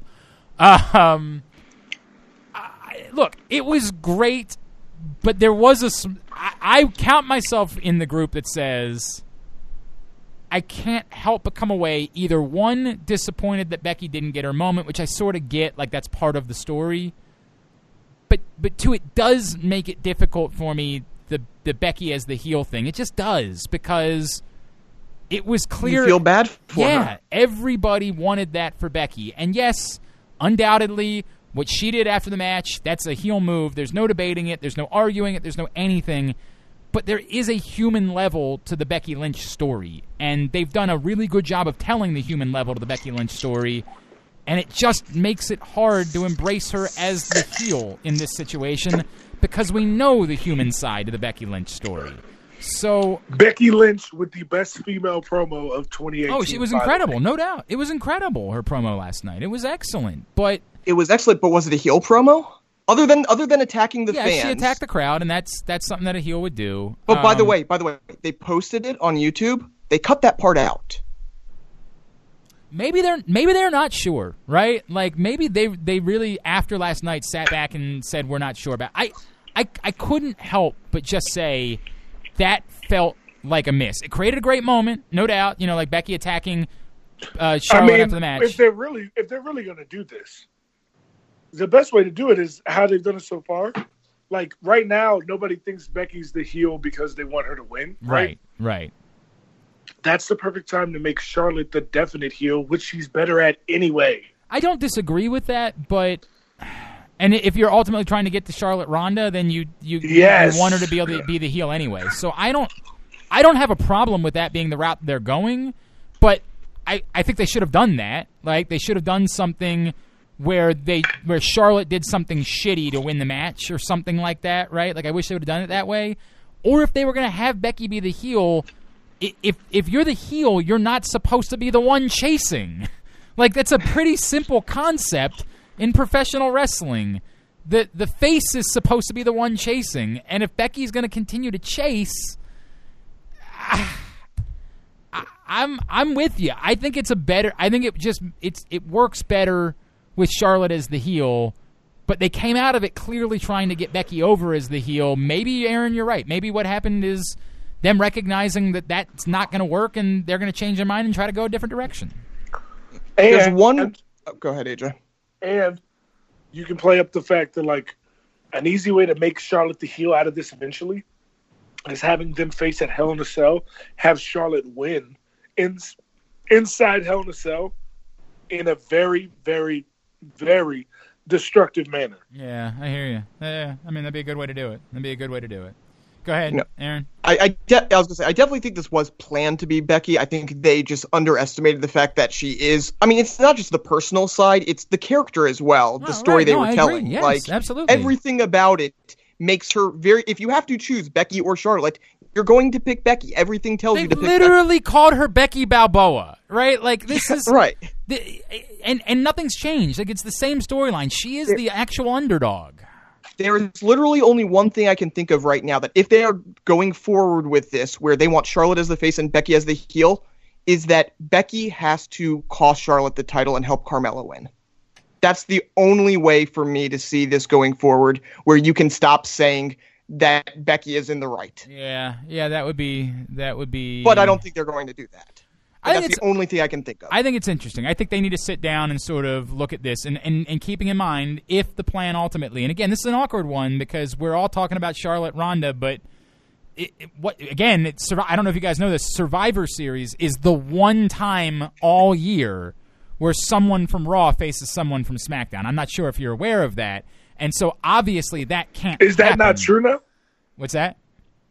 Well, it's not. Like that was the joke last year, but it's this year, Money in the Bank. 2018. Is that true? Have you heard of? We don't. Money in the Bank's a thing. Oh, that's true. Yeah, Yeah. they still did that. Backlash. They, Yeah, right. Like they've actually done it a fair bit still. So it's still the bit still plays. I don't know. But if that's the goal, if the goal is Charlotte versus Ronda, then the most logical thing to do is to have Charlotte become a heel again. And if you're gonna have Becky chasing, the most logical thing to do is to have Charlotte be the heel. So I would encourage that should be the direction that you should go moving forward as well. All right, is that it for SmackDown? Are we good? We covered the whole gambit? Excellent. Well, when we come back in, AJ can't wait. We're going to talk to the... Oh, yeah, I'm sorry. I'm so sorry. Godfather joins us next. I'm Glenn. He's Aaron, and he's... Fuck you, Glenn. This the is main event. AJ Francis. This is Jobbing Out. The latest edition of PressBox is available now, and it's our annual college football preview edition, in which we offer thorough previews of the season for all of the FBS, FCS, and Division III programs in the state. Additionally, the edition includes a preview of the high school football season for the region as well. PressBox is available for free at over 500 area locations, including 60 Royal Farm stores. You can also find the entire edition, as well as the best daily coverage of the Ravens, Orioles, and Terps at PressBoxOnline.com.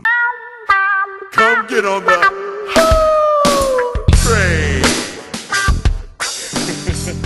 Back in here for segment number 3 of Jobbing Out. Glenn Clark and Aaron Oster from the Baltimore Sun and Rolling Stone. And what an honor to be joined now by a Hall of Famer. He's going to be in town this Friday night with the Potomac Nationals, and your opportunity to hang out and meet an absolute living legend, the Hall of Famer. You know him as many things, but mostly as the Godfather. He joins us now. What's up, everybody? You know how excited I am to come to a baseball game and to actually throw out the first pitch. This will be the first time the Godfather's ever done that, man. I'm so excited, I don't know what to do. Every day I'm out there working on my curveball, working on my fastball, working on my knuckleball. Man, I'm going to throw some heat out there. Wait a second. You've really never thrown a first pitch before?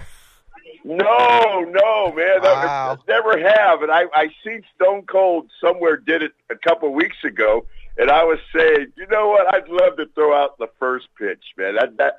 I consider it an honor to throw out the first pitch. I can't wait. Man. I mean, I'm telling you, I'm practicing right now because I might throw a curveball, a knuckleball, a slider. I'm not sure what I'm going to do, man, but I'm going to entertain them. Are you nervous at all? We've seen some guys get up there and just completely throw it into the dirt. I'm at my club right now in Cheetahs, and I place all my liquor orders, so I've been talking to people this morning about it, and they're like, "You're not nervous?" I never get nervous, brother. I don't get nervous in front of people because I always want to do well, and plus, I want to throw from the mound. I'm not throwing from in front of the mound crap either. I'm throwing from the mound. All right, Friday night, go to PotomacNationals.com right now to get your tickets. But it's going to be an incredible night. The gates open at 6 o'clock. The game's at 7. And your opportunity to hang out and meet truly a legend. Dude, okay, I know that everybody on the planet, you're one of the most beloved figures that has ever existed in professional wrestling. And the cool thing about you is that, like, there's so much of you that we know is not that dissimilar to your character. Is it still great at this point in your life to be the Godfather? You know what? I own a topless club, a strip club in Las Vegas called Cheetahs. I'm one of the owners. I'm still around all those. You know what? I don't know who's more of who. If Charles Wright is the Godfather is Charles Wright. But that personality that you see, and you'll see it when you meet me, that's me, brother. I am that person. It was so cool that they let me be the Godfather instead of being a voodoo guy or an Ultimate Fighter. And that's the problem they had with me is I look like a monster, but I'm actually a nice guy. And so when you let me just be myself, that's when it all came out. And the Godfather was nothing more than Charles Wright being my silly self, man. And that's just how I am. I gotta ask, while you're at your club, do you have guys coming in not to see the ladies, but to see you instead? Oh. We have it advertised from because on Fridays and Saturdays, if I'm in town from 10 to 2, I try to hang out at the club, and I do nothing but take pictures with people that literally come in just to see me, and which is cool, man, because they usually end up, I'll put a girl or two on them anyway, so we're going to get her one way or the other, but a lot of people come by just to meet me, and I think it's a cool thing. And if they're really super duper cool, I'll bring them back to my offices, and we can talk there. Wow, man. Oh, my God. Now I got to get to Vegas. That's got to happen. Right. That's got to be on the list. Charles, okay, so... Well, you got to be careful, because, in Nevada here, everything's legal, so you got to be careful with hanging out with the Godfather. I know that all too well. I'll just, I'll leave that one right there. Yeah, we'll leave that one alone. Yeah. I'll just say this. Nevada or Las Vegas is the best place in the world for the Godfather to live. Oh, my God. All right, Charles. I can imagine. Charles, okay, so here's the important thing, right? Like, we know the Godfather is this beloved figure, but we also know that, like, the world has changed a great deal. Do you think the Godfather character could have still worked 10 years later? Like, do you feel like that? No. Okay, that's no. Yeah. Neither. No way. There's no. You know what? I love Vince McMahon to death. No matter what people say about him, he's always been so fair with me. It's not funny. And he was the first one that came to me and says, Charles, he's just taking way too much heat for what I mean.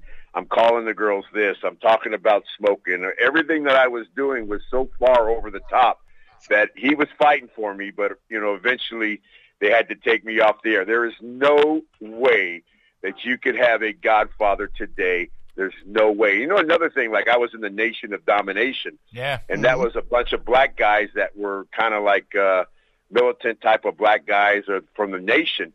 And today, we were hated back then. We were actually hated. And today, I think you'd be liked. Wow. Probably. Wow, I hadn't thought about that. You're absolutely right. If you created a nation, people would like you now. Yeah, that's a great point, man. Yeah. No doubt. They'd be afraid to be called a racist if you didn't. I mean, think about the New Day. When they got together, we thought, hey, maybe they're going with the new nation and they'll be faces. So, yeah, like... Yeah. Hey, the world's a-changing, brother. The world's a-changing. I'm trying to keep up with it. So I guess if you were a younger you coming up in the WWE now, what gimmick would you pitch since you couldn't be the Godfather? Oh, man, you'd just be forcing something on me that I wasn't. I don't know. I mean, I would have to, I don't know. It would be hard. I am so That's glad the way I am for it to be believable. You see, now I'm so glad you didn't come along 10 years later because we would have been robbed.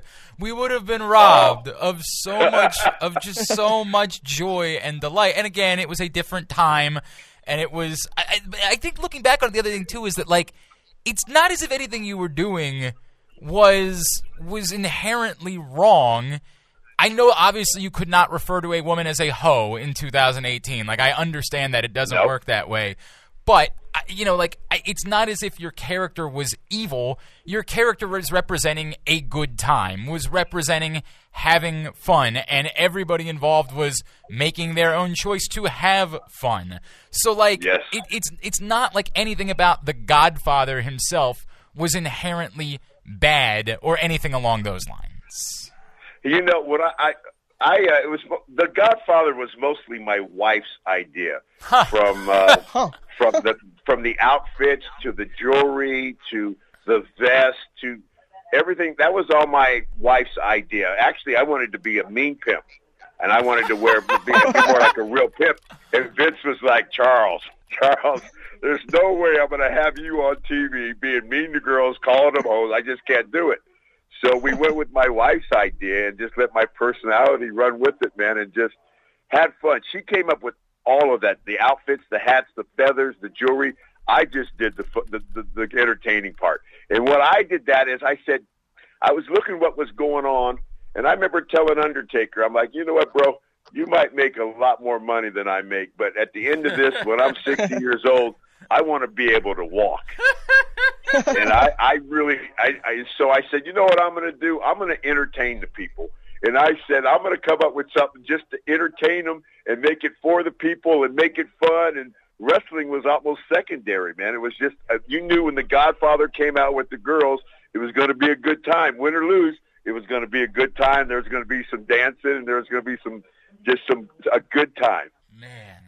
So besides pitching the bad pimp, how did that first meeting with Vince go? Since that was a total 180 from what your character had been before.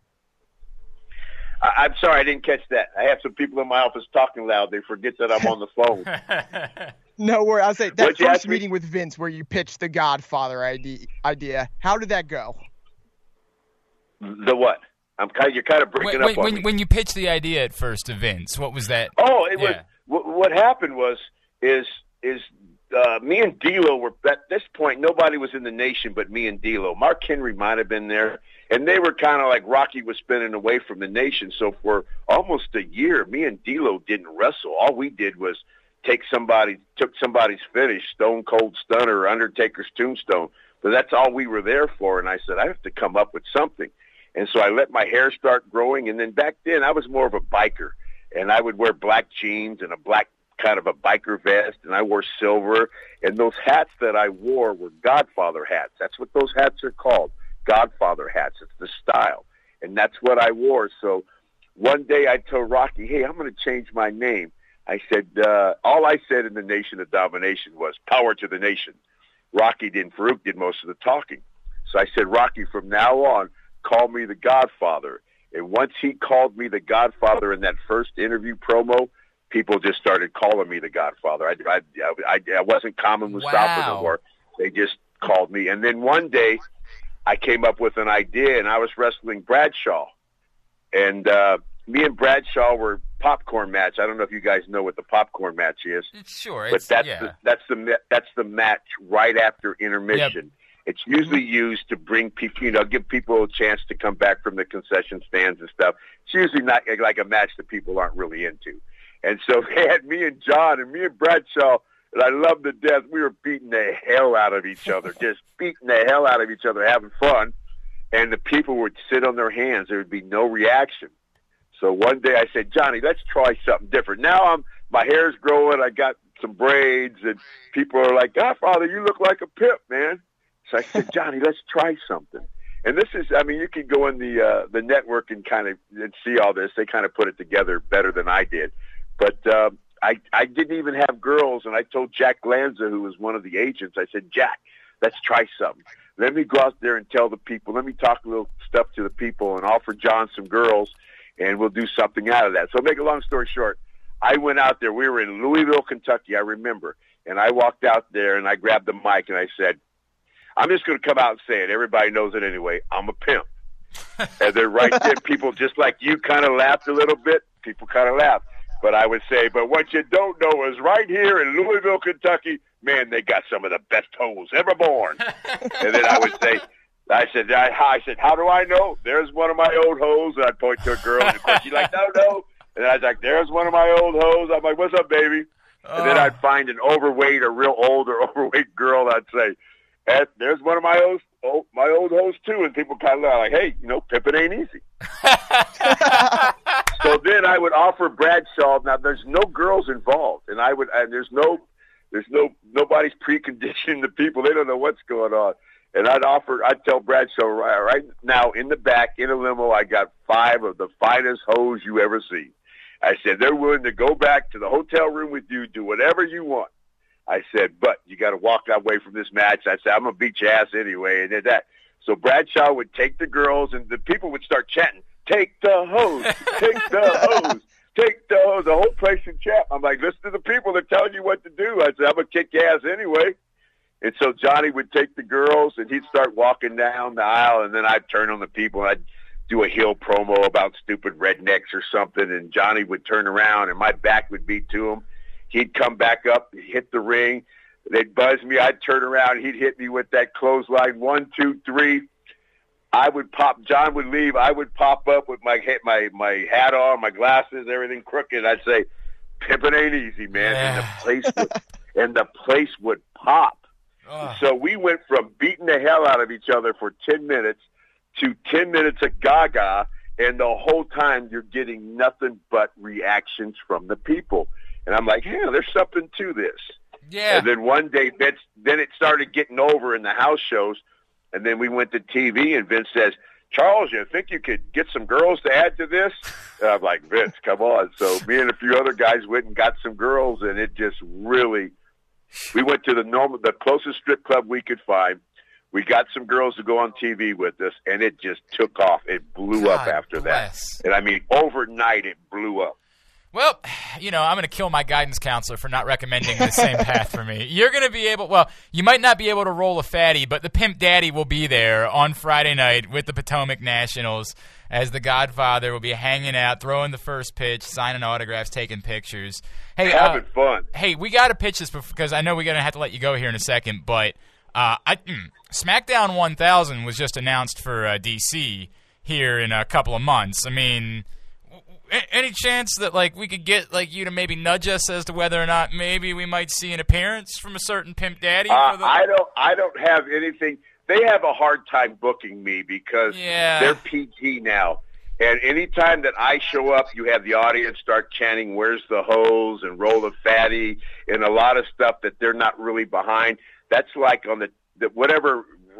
They just had the 25th anniversary of Raw or something. Yeah. And I was on it, and they tried to marry me off.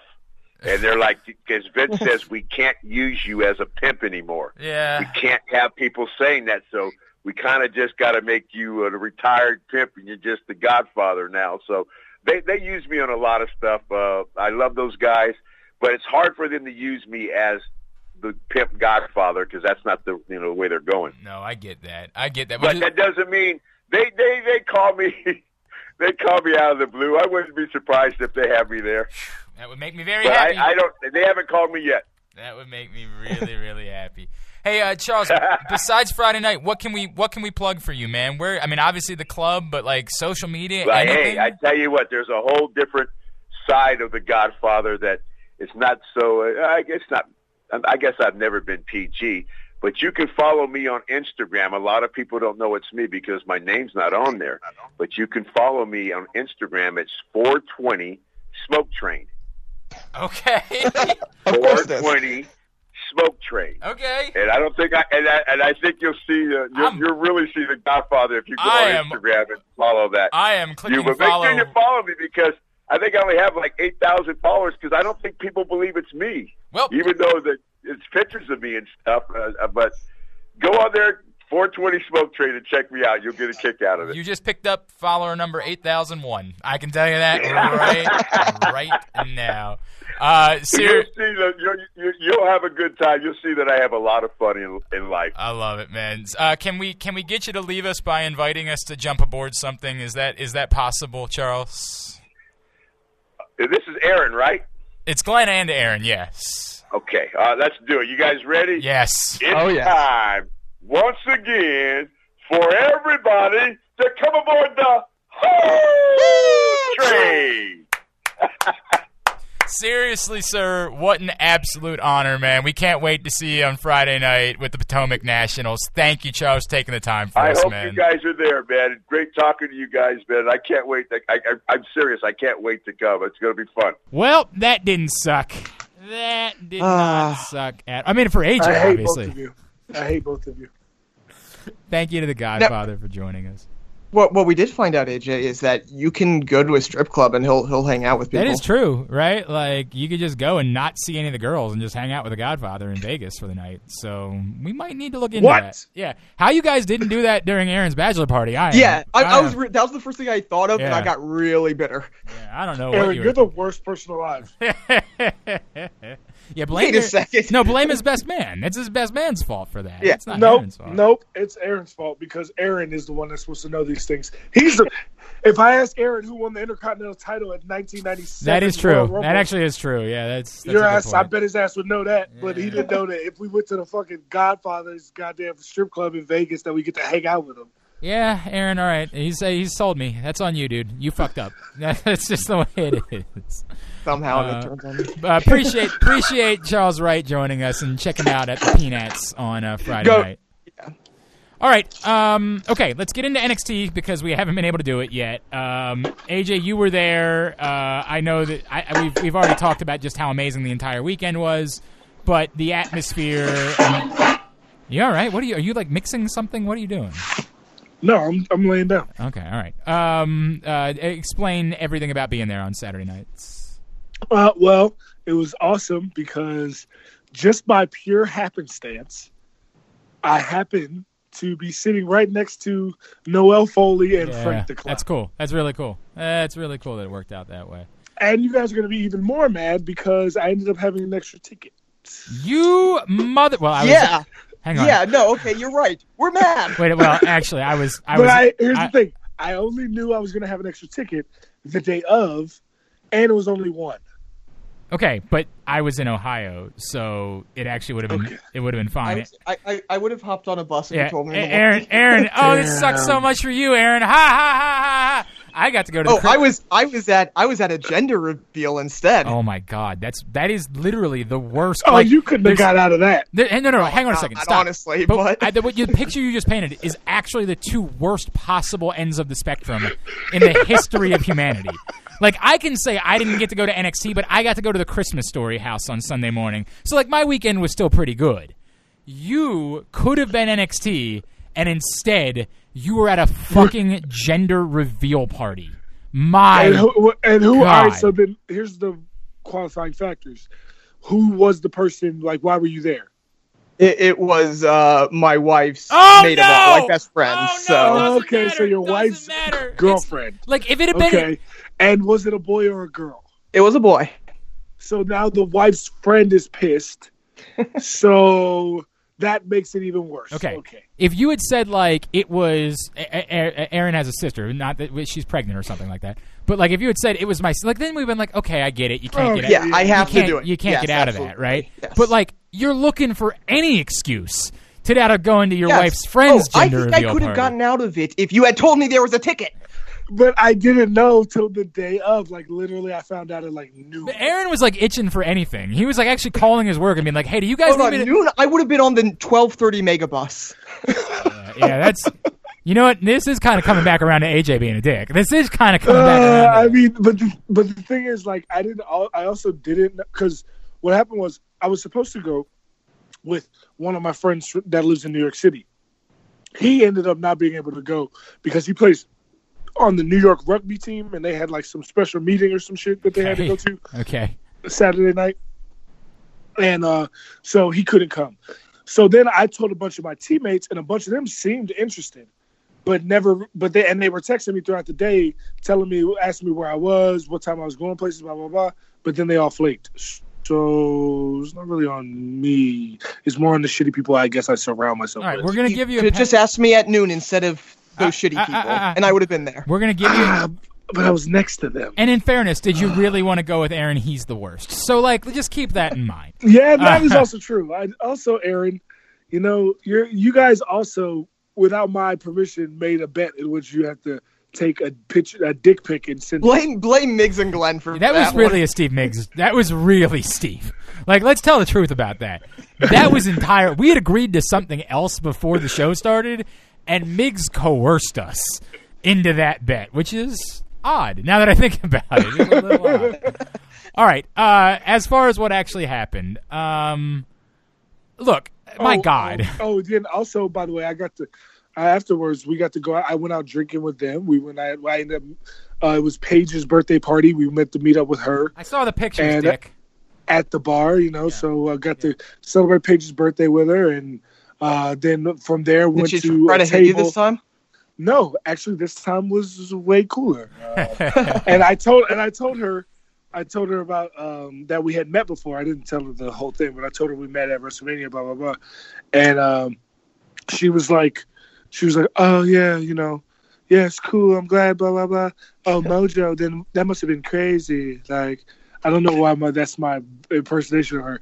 And then yeah, that wasn't British. It was more like I went from there to party. With Mojo till like 4 a.m. So that was sick. Oh, you know what? I've got a clip that I want to share too. Oh, son of a bitch! I got to do that before we get out of here. Remind me, bring Mojo back up before we end for the show, okay? Because Mojo shared something on Facebook this week that involves me and I had forgotten about. It's really funny.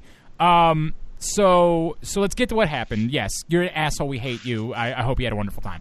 But I also saw the best match of the year. Yeah, it was okay.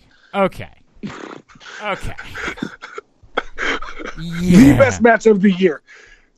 Well, I'm assuming we're talking about Ricochet Adam Cole, right? Like, Of course. Yeah.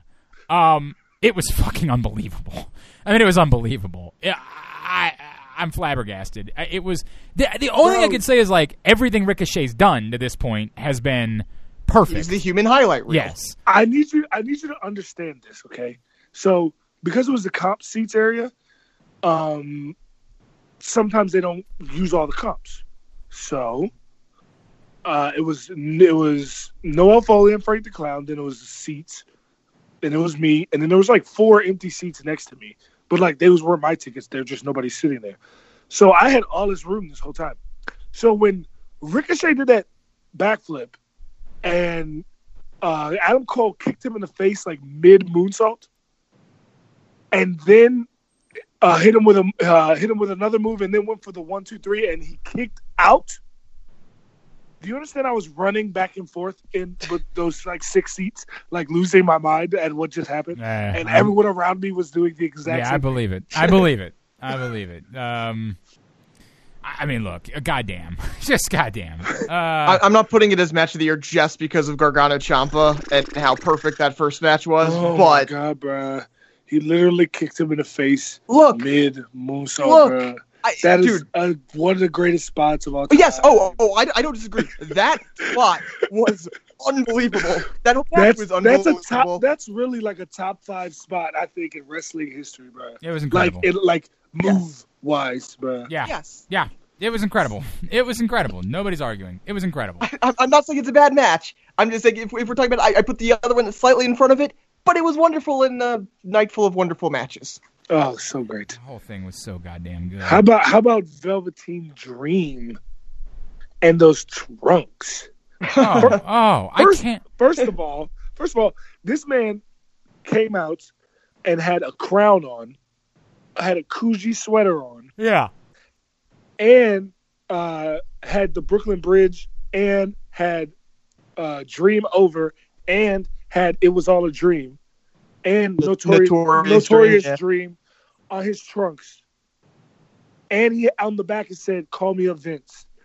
He's the walking, living, breathing goat. It's amazing. It's amazing what he's doing. It's amazing the storytelling. It's amazing that he got a win, and I still think that EC3 comes out looking great. Yes, he does. It's all amazing. It's all effing amazing. And it doesn't, you know, you know how mad I was when he finally won the match that I didn't pick him to win? That's pretty funny. That is pretty funny, right? Yeah, every major match he's been in. Yeah, right. And he didn't win any of them. That's pretty funny. You're an idiot, but I had to send a dick pic, so I guess I'm a bigger idiot. Look, you know, I guess we come out of this. There's a couple of things. One, I assume, you know, like we don't have another takeover until Survivor Series, correct? Correct. That's a long time to go. Yes. So they can keep Gargano away for a while to sell the injury, right? Sell the injury and sell the psychological. Like I went down the to the dark side and that cost me. Presumably, so I have to find a light again. In the meantime, you have a big championship match for Ciampa on NXT. Presumably, Aleister Black. Right. Now, it depends on the extent of Aleister Black's injury. He should. I think it was a month injury. Okay. So that would allow you the time to blow Aleister Black out of the picture. And then you bring back Johnny Gargano, and I guess you just... at this point, I don't know how you don't just keep doing it as the main event at every takeover until we hear otherwise. Forever. Yeah. I mean, like, at this point, I get your argument, Aaron, has been, well, how do you do it? They have to fight at War Games. Yeah. I think you can sell a story, I think, where Gargano doesn't want anything to do with Johnny with Ciampa for a little bit because of how it all went down. Because I would buy that. Yeah, but I'm saying I think if you want, you can. But War Games isn't a team, right? It's not a one-on-one match. No. I know, but I'm saying it's literally called War. I understand what you're saying, but like it's called War Games because of the one match. I get that, but that also that's the perfect place for it. When is War Games? That's summer. November. That's Survivor Series weekend, right? So you think Aleister Black's a 1 month injury? He's already been gone. What, a week? Yeah, I mean he'll be back. Maybe not this taping, but the second set of tapings. Yeah, So, October. Right. Yeah. I think you blow that off early in those tapings, and then I think if you want to sell me, I think that's the War Games match. I think that's the title match for War Games. and Is you you keep hold Gargano, off Aleister you Black keep there. Gargano completely out of the picture until like you maybe have him show up, but he's only showing up to talk about how. Oh my God! Could you imagine if that's how they use Velveteen Dream to turn face? Is they have a Velveteen Dream Ciampa match? Yeah, in the meantime, like that's the holdover until Aleister Black comes back. Well, but yeah, okay. If you say during this 4 months, if Black wasn't ready for this set of tapings, you needed him to do something in this 4 month span. I don't know. I'd rather, just because it's Velveteen Dream, and I feel like the big face turn and the big title match should be like, I think that once he's in the title picture, he should win the title. Honestly, Yeah, I don't know that I disagree with that either. Actually, I don't think I have it on very good authority that he also got a little heat for those trucks. Well, I can't imagine. Yeah, Triple H said that in the press conference. He's like, "Yeah, you want a call from Vince, but you might not always like the call you get from Vince." Yeah. Now, look, I also can't. If they were legit shoot angry about it, there's okay, but there's no chance he hid it from everyone until he was in gorilla position, right? Literally, he hit it with his jacket. His Coogee sweater. I can't believe that the costume people, the seamstress, doesn't tell people what they're making. They're not the person that makes every outfit. Right, and I know that some of them make their own. I get the whole thing. Yeah. I still struggle with, and then the other thing that I'm struggling with. He literally had it in his bag. Right. Probably got dressed in the bathroom alone. Are you saying you know this, or are you hypothesizing? No, I know this. Okay, all right. These are two different things. Well, no, it's important. It's important that we clarify. You know exactly what he did. Yeah. Okay. Well, I don't know how he did it specifically. But you know that nobody knew. Fact, no one knew until he took that jacket off. Mm.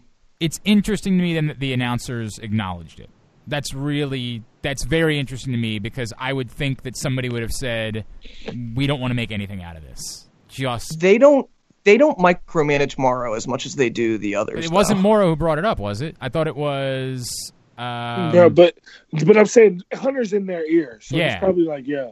He's like, what are those trunks? Blah blah blah. Say something about it. Like, that's interesting. It's just interesting to me that he chose to acknowledge them if they were shoot mad. I mean, you have to. Right. I mean, they might not have known at the time that they were going to be mad about it. Fair. I don't know. That's interesting. That's really interesting. Like Triple H definitely seems like the type of guy where it would, like, even if he's mad, he wouldn't let it, ruin the broadcast during it, and then afterwards something happened.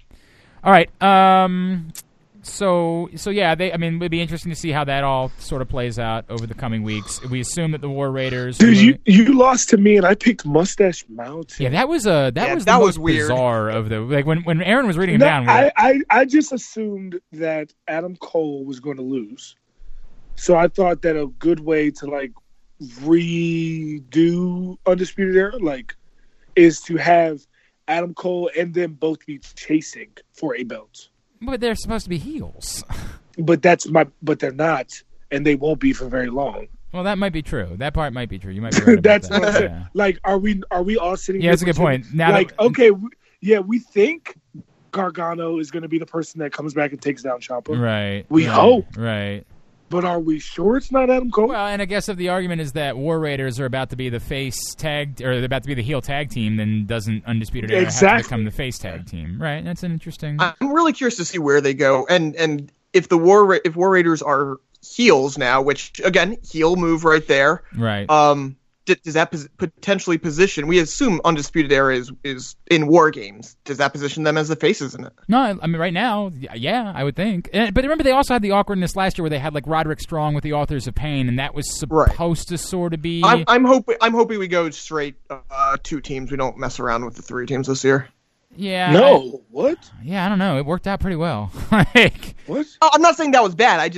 I would like it to, You got two two teams rings. are pretty good too. yeah, but you got 2 rings, man. But you need at least 6 people in the match. Well, but two I mean, teams- with 2 teams, yeah, 2 you can teams have would 10 do that. people. Yeah. You can have 8, 10. You can have as Oh, many I as see you what want. you're saying. Oh, Right. okay, I see what you're saying. No, you do a more I'm classic thinking- war games, one-on-one. One person comes out at a time. I mean, yeah, you could do that, but I think that they'll probably just do what they did last year. Yeah, probably. I mean, like, it's, I mean, the only problem is you only have one trio at the moment. Obviously, you can. No, I don't mean. Let me rephrase. I don't mean trios. I mean 3 teams of 2 or. Oh, yeah, I don't think 2's the answer, but no, I mean, like, two. look, I think that's probably what. I think if I had to guess. I think That's 3 probably teams what of it's gonna 3 actually really worked. I really liked it, and I would kind of like them to sort of, if this is going to be a thing they're going to do, establish that as that's how we're going to do it moving forward. I'm in favor of that. All that being said, they'll have time to work on that and flesh that whole thing out and figure out. By the way, that tag match. Oh yeah. Also, like, if it wasn't for Adam Cole Ricochet, that would Yes. be the best match Yeah. Yeah. easily Yes. of the night and Correct. probably of the weekend. Correct. Yes. All right. And then in the women's picture, legitimately surprising, but Legitimately surprised. But that being said, as we talked about on the show last week, you needed to give, at some point, if Kairi Sane was going to be a legit star, she needed to do something post Mae Young Classic.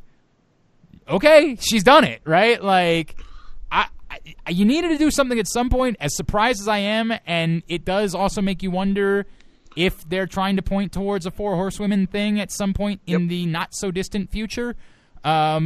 But how do you pull that off with Charlotte and Becky? It seems impossible. That's the dream. I mean, I think what's more likely is coming out of Evolution or whatever, you see Shayna show up and challenge Ronda. That would be really good. That would be great, in fact, because it would be someone viable. And we just talked about a viability problem. Why did you not mention that when we were having that conversation, you dick? Because I wasn't thinking of NXT at the time, right. but yes, I think we're looking. I think the best thing. People like, you guys really think Shayna's coming up? Like, I didn't until Aaron mentioned that. I didn't. No, but like but I've heard other people say that. I think that she's in an awkward position right now because she ran roughshod over the division. She doesn't have the belt, and yes, you can do one rematch if you want. You can go back and forth, but after that, there's just not a lot for her in NXT unless you're keeping her there for the other 4 horsewomen. I mean, yeah, that's true. It's fascinating. I mean, I think that would be a better play though, to have her be the leader of the other 3, and then they come up like pretending to have Ronda's back, and then they turn on her, and then Shayna's the champ. But then how do you get the 4 horsewomen versus You could do that horsewomen? without them meeting in NXT though. You could have her up in, because apparently the other 2 are like they're getting rave reviews at the Performance Center right now. So potentially so is Ronda, and her last 2 matches were how long combined? Okay, you don't need to have that long matches. I mean, you do when the whole thing is credibility of these women as wrestlers. I mean, but how long is long? I mean, obviously it can't be 30 seconds. I mean, 10-minute matches? Is that too much to ask? I think they could do 7 to 10 minute matches. Sure. I hope so. I mean, obviously I haven't seen the other 2, so I don't know for sure. But all I know is they're raving about them. I hope so. I hope they're good. I really do. Like I said, with Ronda Rousey. Yeah, you were down on Ronda Rousey, yeah. I wasn't down. I just said I wanted to see if she could work. You were No, dude. I specifically said I'm excited for Ronda Rousey, but I want to see if she can work. We're going to go back and pull that tape to get the exact Please word. do. Please do. You were because pretty... You were very much like, we have no idea, and I get what you want. If you want to gadget in, if she could work, right? You're going to say you didn't say she was going to suck. You just you left it open ended that you thought there was a chance she could. If I have to see it to believe it. I'm not from Missouri, but you got to show me. I hear what you're saying. I would have to listen to the tape and see how you worded it. That's all. Okay. We'll go back. Go ahead and do that. I probably won't. It's way too much work for me to do. So it'll probably never happen. Brian Powell, get on that. That's a Brian Powell job is what that's going to be. All right. I want to just quickly, because we're not going to do a quick count because we're already over 2 hours, and Jesus Christ, we had said we weren't going to do those types of shows anymore, but there was a lot to get into this week.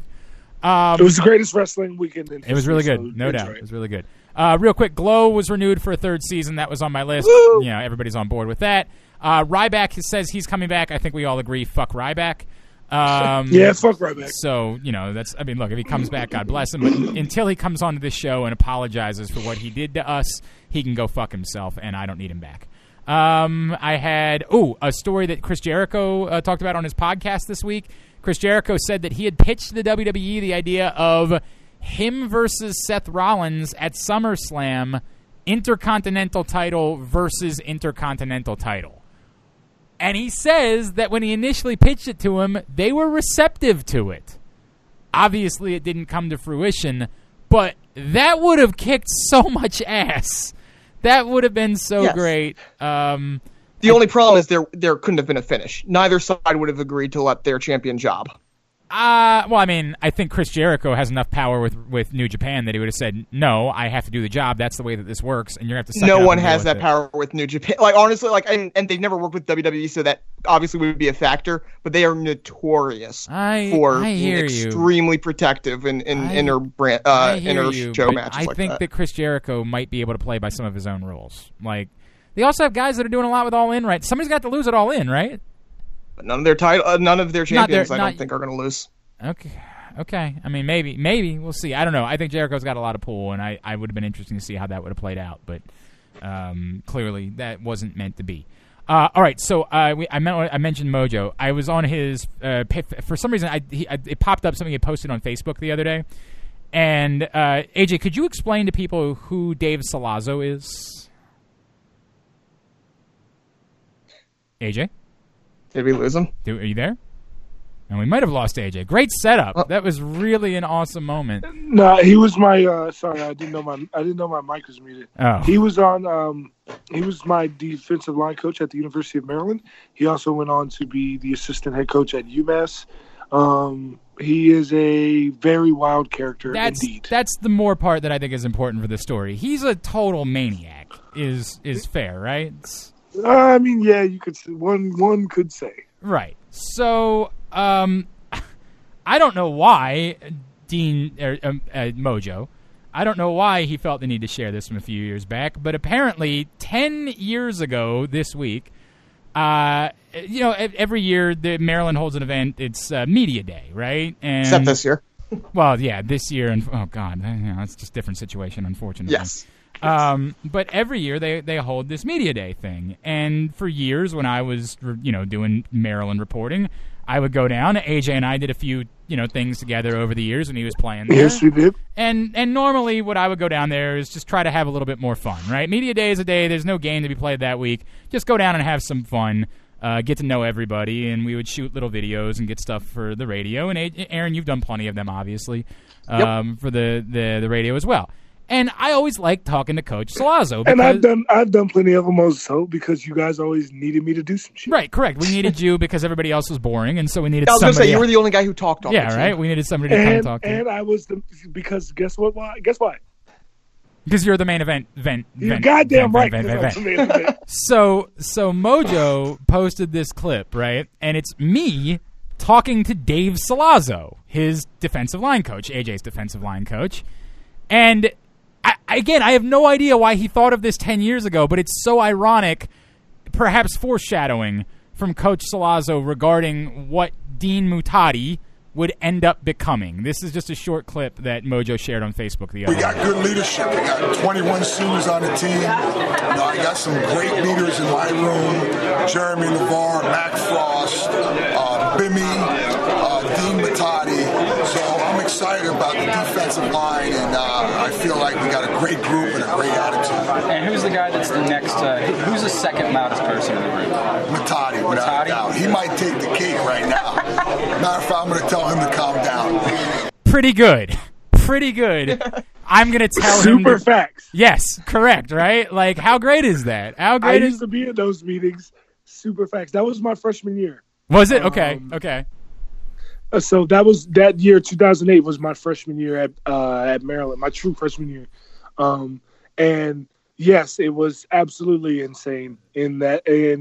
Matadi used to get himself all worked up, like off the music he listened to before games, and he would punch lockers.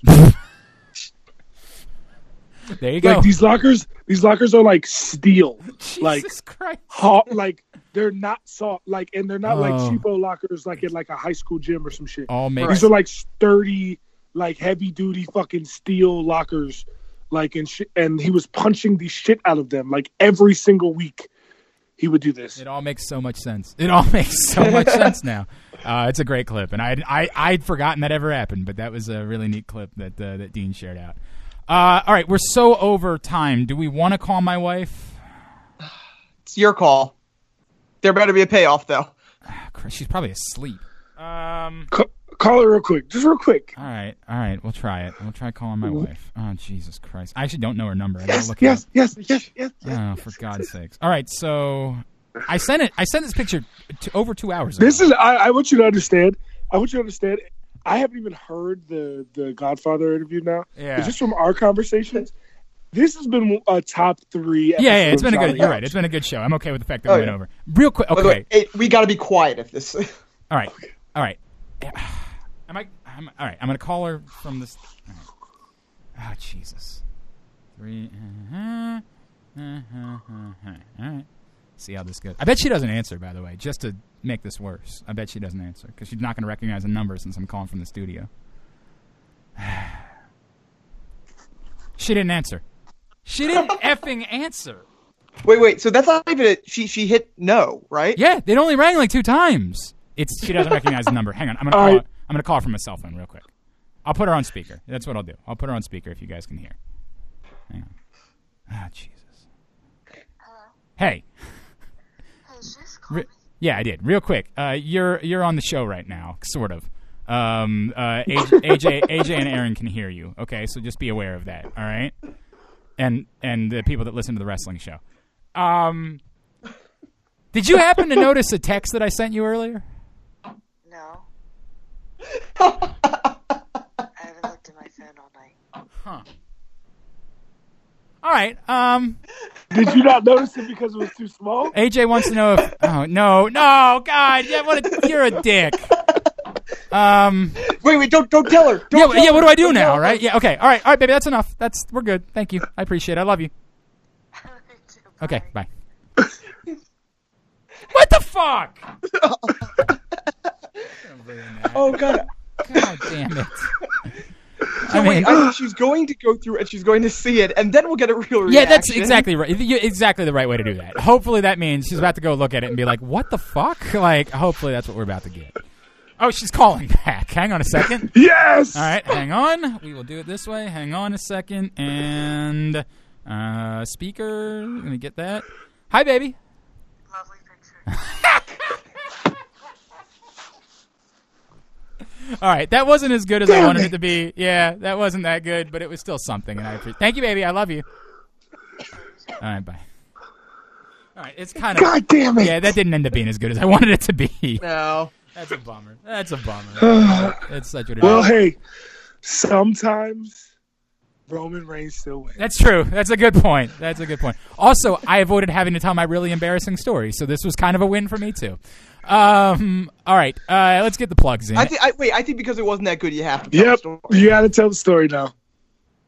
Okay, so quickly, you guys know I've lost a good amount of weight in the last few months, right? Like I've lost 50 pounds because your dick is bigger. No. I've really been busting my ass at the gym like every day. I don't take a day off at all. Like I've been legitimate busting my ass.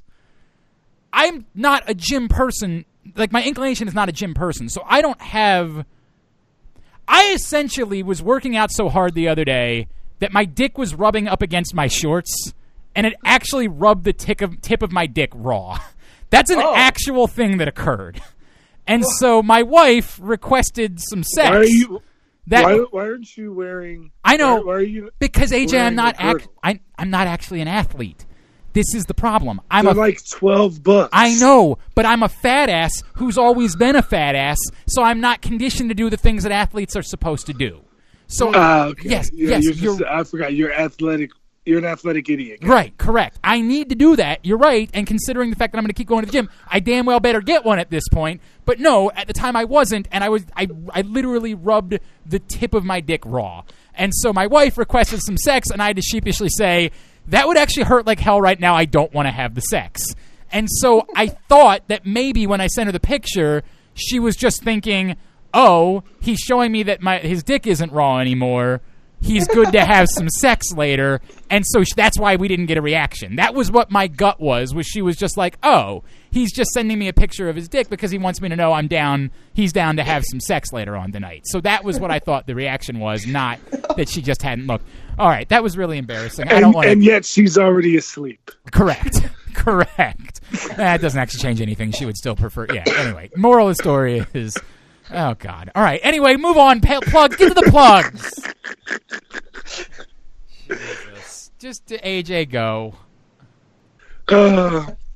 This is just fantastic. Yeah, is it? Is it? This is just the best. I'm glad you enjoyed it. I'm glad. It's funny that she was already asleep though. So we do know that. Yeah, she was definitely already asleep. By the way, really interesting that she didn't bother to look at her phone for 2 hours. Like, what if something? Was she asleep at 7 or 6:30 or we whatever? don't put the kids to bed until 8. So like she. But she does have to take care of a child. Yeah, 2 of them, in fact. I don't know, man. I don't know. Like, children are really annoying. They are. You're right about that part. That is super true. They're beautiful and they're bundles of joy. Yeah. They're gifts from God, but they are fucking annoying. All of those things are accurate. All right, get your plugs in. Yeah, so you can follow me on social media at AJFrancis410. That's Instagram, Twitter, everything. Got a game on Friday versus the Jets. So tune in. I got my Frank Style Fridays are still going really well. Yeah, that's dope. I'm gonna drop a new song at the end of the month. Like in preparation, you guys are the first people to find that out. Awesome. So this is really dope. I just wanted to say appreciate all you guys for the love, and how great is it to be a wrestling fan right now. You're right about all of those things. At AJ Francis. So yeah, just at AJ Francis 410 once again on all social media. No doubt, man. No doubt. And it's good that we were able to have you for a whole show this week. That's awesome. Amazing. Yes. Really, really cool that it worked out that way. It actually explains. We've been doing. I was like, man, time-wise, we've only had like hour and a half shows recently, and then I was like, oh right. That's because it was just 2 of us for a lot of those. Yes, because it's just, this show is proof that it's not like if I'm on the show, I will do the whole show every time. Oh, I know that, and we've said that all along. I am not a prima donna. Yes, we've never thought that. I would if you guys wanted. I know no one would listen, but if you guys wanted, we could do fucking 4-hour shows. For all you give a shit. I know. We've never doubted that about you, and we've never called you out for any of that because we totally understand what you're doing, and we completely get it, and we really appreciate the fact that you were able to do a whole show tonight. That ended up being really awesome. All right, Aaron, you're on Twitter. At the A-Oster. We're on Twitter. At Jobbing Out Show. The show's email, jobbingoutShow@gmail.com. Read my stuff at the Baltimore Sun. Very good. I'm at Glenn Clark Radio and GlennClarkRadio.com. Thanks again to the Godfather for joining us. He's amazing. For Aaron Oster and for... The main event.